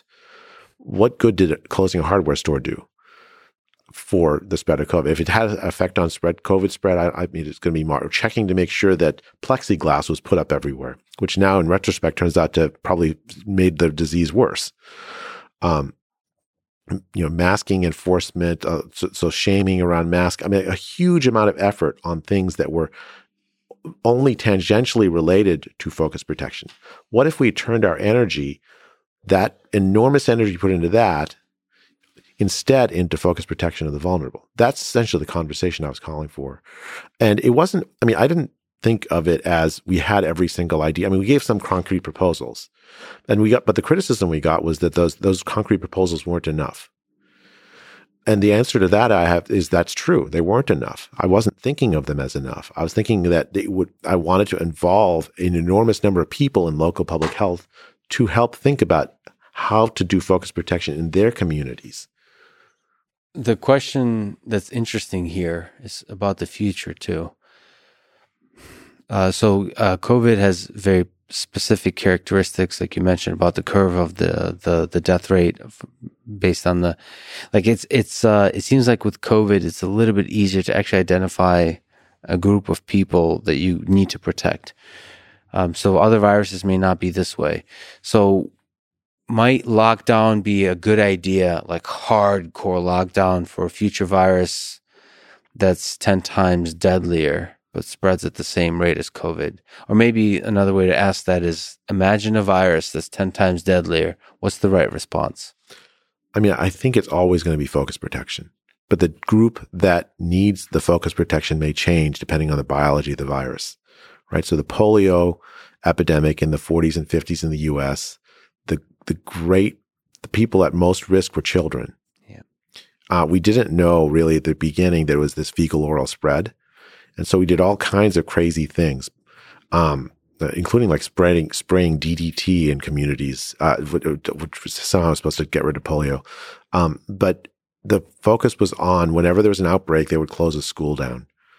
And that was the right thing to do because that group that needed protection was children, and the disease was spread, we thought, in schools. I don't think there's a single formula that works, but there's a single principle that works, right? No matter, it's hard to imagine a disease that's uniformly deadly across every group in every single person. There's always going to be some group that's differentially harmed. There's always going to be some group that's differentially protected, and that may change over time, right? So, like in this disease, in this epidemic, as people got infected and recovered, we now had a class of people that were pretty well protected against the disease. Mm-hmm. They were like, instead of ostracizing them because they don't want a vaccine, we should be allowing them to work. I mean, we're having staffing shortages in hospitals now because we forgot that principle. Is quite a bit of this a technology problem? So being able to, some of it, how much of it is a sociological problem? How much of it is a technology problem? Like, where do you put the blame, sort of, on why this didn't go so great, and how it can go great in the beginning? I mean, think about lockdowns. Like, if we didn't have Zoom, we wouldn't have lockdowns. Right. There's a reason in 2009 we didn't lock down. I mean, we didn't have the technology to replace work with this remote technology. So we had good lockdown technology. Yeah. In Zoom, we didn't have good focus protection technology. Yeah, I mean, focus protection is always going to be complicated, especially for something like this that spreads so easily. It's going to be complicated, and I'm the last person to say it would have been perfect. There would have been people that would have gotten sick, but they got sick anyways. The hope was that if we suppress community spread low enough, we can protect the vulnerable. That was the hope by lockdown. The reality was that only a certain class of people were able to benefit from lockdown. The rest of society, we call them essential workers, had to keep working, and they got sick. Yeah. And the disease kept spreading. It didn't actually have a substantial effect on community spread in non-laptop class populations.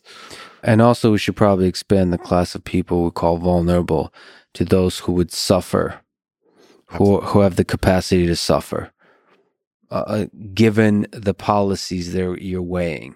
It's very disingenuous to call the vulnerable just the people.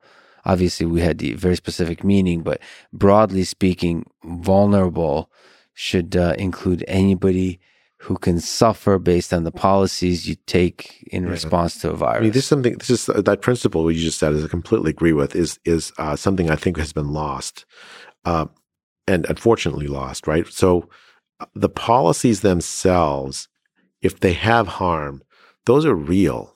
Yeah. And we shouldn't pretend like they're not. And essentially demonize the people that suffer them. Or pretend, I mean, like a lot of times, like the depression that we've been talking about, that's thought of as like not so important, but it is important. Especially the harm to the people in poor countries, it's like been out of sight, out of mind in much of the rich parts of the world. Once again, I have hope that we, seeing this, learning the lessons of history with the communication tools we have now, will learn this. It's like going to another country and bombing targeted terrorist locations, and there's going to be some civilians who die, pretending that the child who watches their dad die is not going to grow up, first of all, traumatized, but second of all, potentially bring more hate to the world than the hate that you were allegedly fighting in the first place. That's another sort of considering only one kind of harm and not the full range of harms that are being caused by your policies. You know, to return to focus protection, we still should be following the policy now for COVID, and we're not, right? So the vaccines, there's a great shortage in vaccines. You wouldn't know it in the United States and in the rich parts of the world, but there's a great shortage of vaccines. We're not going to be able to vaccinate the most of the like the entire set of elderly, at least, or larger groups until late 2022. Huge numbers of older people around the world in poor countries that have not COVID recovered yet, so they're still quite vulnerable, have not had the vaccine, and yet we're talking about vaccinating 5-year-olds. Yeah. Who benefit, if at all, from the vaccines of just a very little bit because they face such a low risk of harm from COVID. Well, something that's a little bit near and dear to the two of our hearts. So you're at Stanford. So Stanford recently announced that they're going back to virtual, at least for some period of time, in response to the maybe you can clarify, but I think it's in response to the escalated, how would they phrase it? It's related to Omicron. And a few other universities are kind of like considering back and forth. In my perspective, as somebody who loves in-person lectures, who sees the value of that to students, to young minds, also looking at the data, seems the risk aversion in university policies around this, given how healthy the student population is, seems not well calibrated. Let's put it this way. Also, pathological. Pathological is one way to put it. Given that, I believe, depending on the university, but I think many universities require that the student body is vaccinated at this point. So I think it's a big mistake by Stanford to do this. And I'd like to say that because I just hope MIT doesn't. But what are your thoughts about Stanford? I agree with you. I completely agree with you. I think we have failed in our mission to educate our students by this decision. And I think, frankly, just more broadly, I think we failed generally over the course of the last year and a half in living up to our educational mission. In-person teaching is vital. Now, I can understand if you have older faculty, the principle of focus protection says provide some alternative teaching arrangements for them. That makes sense to me. From the kids' point of view, they're more harmed by not getting the education we promised them than by COVID. So applying this principle of this focus protection, let young professors teach in person. This is before the vaccine. After the vaccine, let everyone teach in person. Yeah, this is the part I don't understand the discussion we're even having, because, okay, let's leave focus protection aside here, because that's a brilliant policy for perhaps for the future when there's no vaccine. Now with the vaccine, I'm misunderstanding something here, because we're now in a space that's psychological.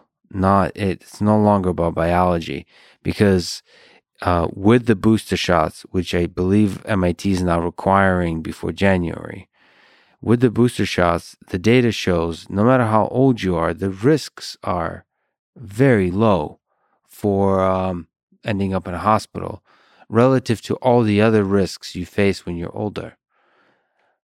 I don't understand. Can you explain the policy around closing a university, but also just a policy about just being so scared still in the university setting? I think the great universities have done great harm by modeling this kind of behavior. Yes. To me, sorry to keep interrupting, but to me, the university should be the beacon of great behavior, not the beacon of like scared, conservative, let's not mess up. Let's not make it pathological. Let's not make anybody angry. It should be a place to play in the space of ideas. Yes. So I think the central problem is actually related to the central problem of COVID policy more generally. The goal seems to be to stop the disease from spreading rather than to reduce the harm from the disease. If the goal is to stop the disease from spreading, the sad fact is we have no technology to accomplish that at this point. Yes, because it's already deeply integrated into human civilization. Well, I mean, it's here forever, right? There's a Zero survey of white-tailed deer in the U.S. It turns out 80% of white-tailed deer in the U.S. have COVID antibodies. Dogs get it, cats get it. There's almost certainly human-animal transmission of it. Presumably, I've heard bats get it apparently. So you have a situation where you have this disease is here to stay. Yeah. And the vaccines don't stop the spread of it. The lockdowns don't stop the spread of it. We have no technology to stop the spread of it. And so we're burning the earth trying to do something that's impossible. rather than working on what's possible. And so like letting regular college happen, that's a great good. Universities are a wonderful invention and it's contributed so much to society. To decide to shut it down, the universities should be fighting tooth and nail to not be shut down, not the other way around. Yeah. Whatever the mechanisms that results in the universities doing that, this is me talking, it probably has to do with certain incentives for the administration, probably has to do with lawyers and legal kinds of things to avoid legal trouble. But once again, it's when the administration has too much power and too much definition of what the policy is for the university, that's when you get into trouble. The power of the university should be about the faculty and the students. Administration just gets in the way. Get out of the way. I mean, they can help organize things. They play some important role, but they certainly do. But they need to remember what the mission is. The mission is not safety. The mission, actually, universities should be dangerous places, for ideas and whatnot. What is the role of fear in a pandemic? We've been dancing around it. Is it useful? Is it destructive? Or is there sort of a complicated story here? Because sort of taking us back into January 2020, there was so much uncertainty. This could have been a pandemic that is Black Death, the bubonic plague. It could have killed hundreds of millions of people. We don't know that. We're very new to this. It's been a while. We're rusty. So like there is some value to fear so that you don't do the stupid thing. You don't just go on living. I guess where I come from, I think it's almost entirely counterproductive.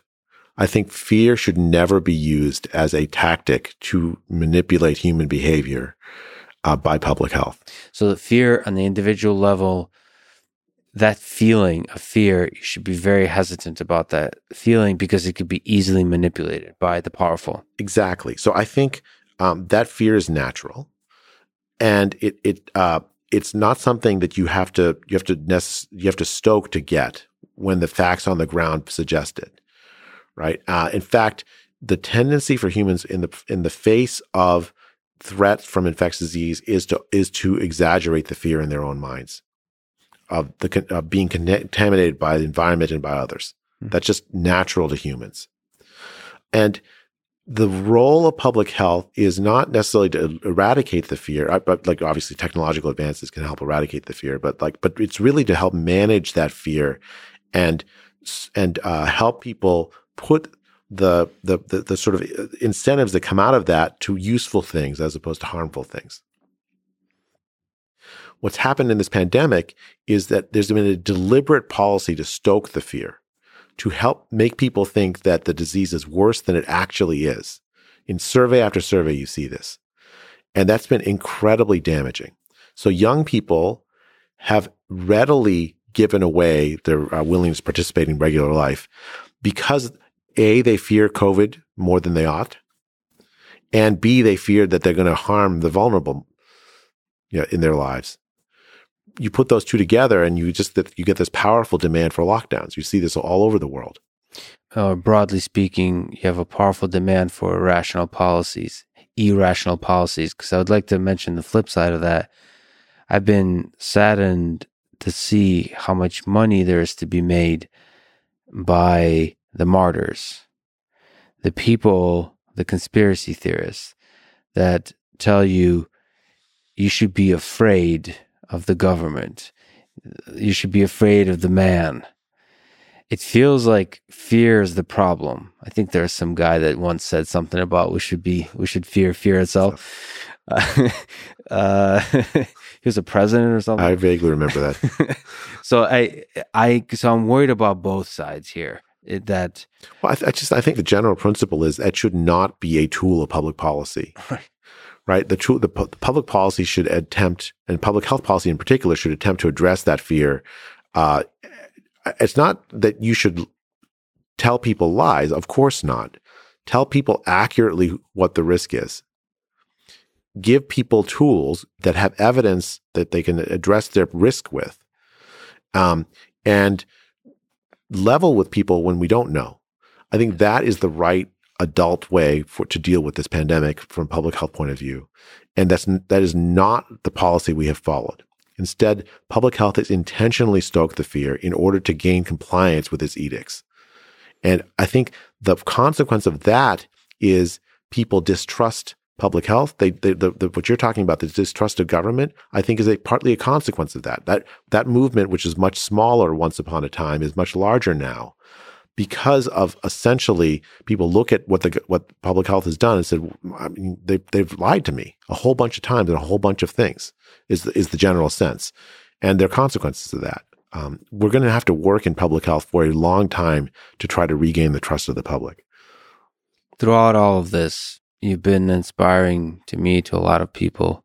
So you've been fearless, bold in these kind of challenging the policies, and not in a martyr kind of way, because you're walking the line gracefully and beautifully, I would say. And looking at that, I think you're an inspiration to a lot of young people. So I have to ask, what advice would you give them if they're thinking of going into science, if they're thinking of having an impact in the world? What advice would you give them about their career and maybe about their life? Thinking about somebody in high school, maybe in undergraduate college. I'd say a few things. One is, this is a wonderful profession. You have an opportunity to improve the lives of so many and do it by having fun, the kind of play we're talking about. It's an absolute privilege to be able to work in this kind of area. And to young people looking at that have some gifts or desire for this area, I say, please, go for it. Like, do so what this area of science broadly. Yeah, I mean, it could be. I mean, I don't have any gifts in AI, but it could be or in health or in medicine or whatever your gifts lie, develop them, work hard and develop them, because it's worth it. It's worth it not just because you get some status, but because the journey is fun, and the result is improvement to the lives of so many. So I think that is the encouragement I give. I'd also say, if you're looking at this ugliness of this debate that's happened over the pandemic, I'd say to young people, we need you to come in and help transform it. Many of the people you see in this debate that have behaved poorly, I ask that you forgive them. I've done my best to try, because many of them are acting out of their own sense that they need to do good, but the mistake they've made is in this arrogance and this power. But when you come in, remember that example as a negative example, and so that when you join the debate, you'll join it in a spirit of humility, in a spirit of trying to learn, while keeping that love of that led you to enter the field in the first place. And yeah, choose forgiveness versus derision. The people that have messed up, give them a pass, because that's how it feels like that's how improvement starts. Funny, I've been thinking this is I told you I'm Christian, right? So I thought God has given me many opportunities to forgive people, learn to practice how to do that. Gave you a gift. It's a very humbling thing, I guess. Is there a memory from when you were young that was very formative to you? So you just gave advice to some young people. Is there something that stands out to you that a decision you made, an event that happened that made you the man you are today? I actually grew up in a relatively poor environment. I was born in India, and I moved when I was 4. My dad had 8 brothers and sisters, and my mom had 4 brothers and sisters. She grew up in the slum in Calcutta. His dad died when he was young, and he supported his family, his brothers and sisters with university scholarship money. Came to the U.S., and my dad worked in a McDonald's, even though he was an electrical engineer, couldn't find a job in 1971. And so he worked at McDonald's. We lived in basically the housing poor, development, in Cambridge, this middle building of the 17th floor, this housing development. I think that was transformative for me. I didn't realize so much at the time how that experience of being essentially poor, lower middle class, what effect it had on my outlook. You mentioned to me offline that you listened to a conversation that I had with my dad. What impact did your dad have in your life? What memories do you have about him? I mean, he was a rocket scientist, actually. he helped design rocket guidance systems. He died when I was 20, and I still miss him to this day. And I think that experience of seeing him sacrifice himself for his family, a brilliant man, but in many ways frustrated with like his opportunities in the world, which is partly what led him to come to the U.S. in the first place. That's transformed. That's had a transformative effect on me, and I wish I could tell him that. Looking back, do you think about your own mortality? Do you think about your death? Your dad is no longer with us. You're the old wise sage that represents. It's funny. I've only worried about death once in this pandemic. Although I've had I had a cousin who was 73 and my uncle who's 74 die in India during the pandemic, and I grieve them both from COVID. Like the fear of COVID really has only hit me really once during this, and it wasn't from me. And I recognize it's irrational. So on the eve of the Santa Clara County seroprevalence study, it was a really interesting thing because so many people volunteered to help. And my daughter, who's 20, I guess was 19 at the time, and my wife also volunteered to help with like various aspects of the study. And so the eve of the study, they were going to go out in public, and I didn't know what the death rate was because we hadn't done the study. Mm-hmm. And I suspected it was lower than people were saying, but I didn't know. I knew about the age gradient because I'd seen the Chinese data, mm-hmm. and my daughter's young, but my wife is my age, and I didn't know the death rate. And I couldn't sleep the night before. Like, what if I'm putting my family, my kid, my daughter and my wife at risk because of some activity that I'm doing? It was kind of, I don't know. I mean, so it's worried about the well-being and of others. Yeah. Like when you look in the mirror, if I die, I die. I mean, like it's not, again, I'm Christian, so death is not the end for me. I believe. And so I don't particularly worried about my own death, but I do. I mean, I think we can't help it. We worry about the well-being of our loved ones. So from the perspective of God, then let me ask you, what do you think is the meaning of this whole journey we're on? What do you think is the meaning of life? Oh, it's very simple. Love one another. Treat your neighbor as yourself. It's love. Yeah. As simple as that. Well, I'd love to see a little bit more of that in this pandemic. It's an opportunity for the best of our nature to shine. I've seen some of the worst, but I think some of that is just good therapy. And I'm hoping in the end, what we have here is love. At the very least, make your dad proud with some incredible rockets that we're launching. I think you get along well with my dad, Lex. I definitely would. Thank you so much. This is an incredible honor to talk to you, Jay. You've been an inspiration to so many people, and keep fighting the good fight.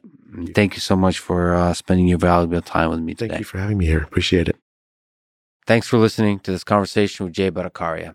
To support this podcast, please check out our sponsors in the description. And now, let me leave you with some words from Alice Walker. The most common way people give up their power is by thinking they don't have any. Thank you for listening, and hope to see you next time.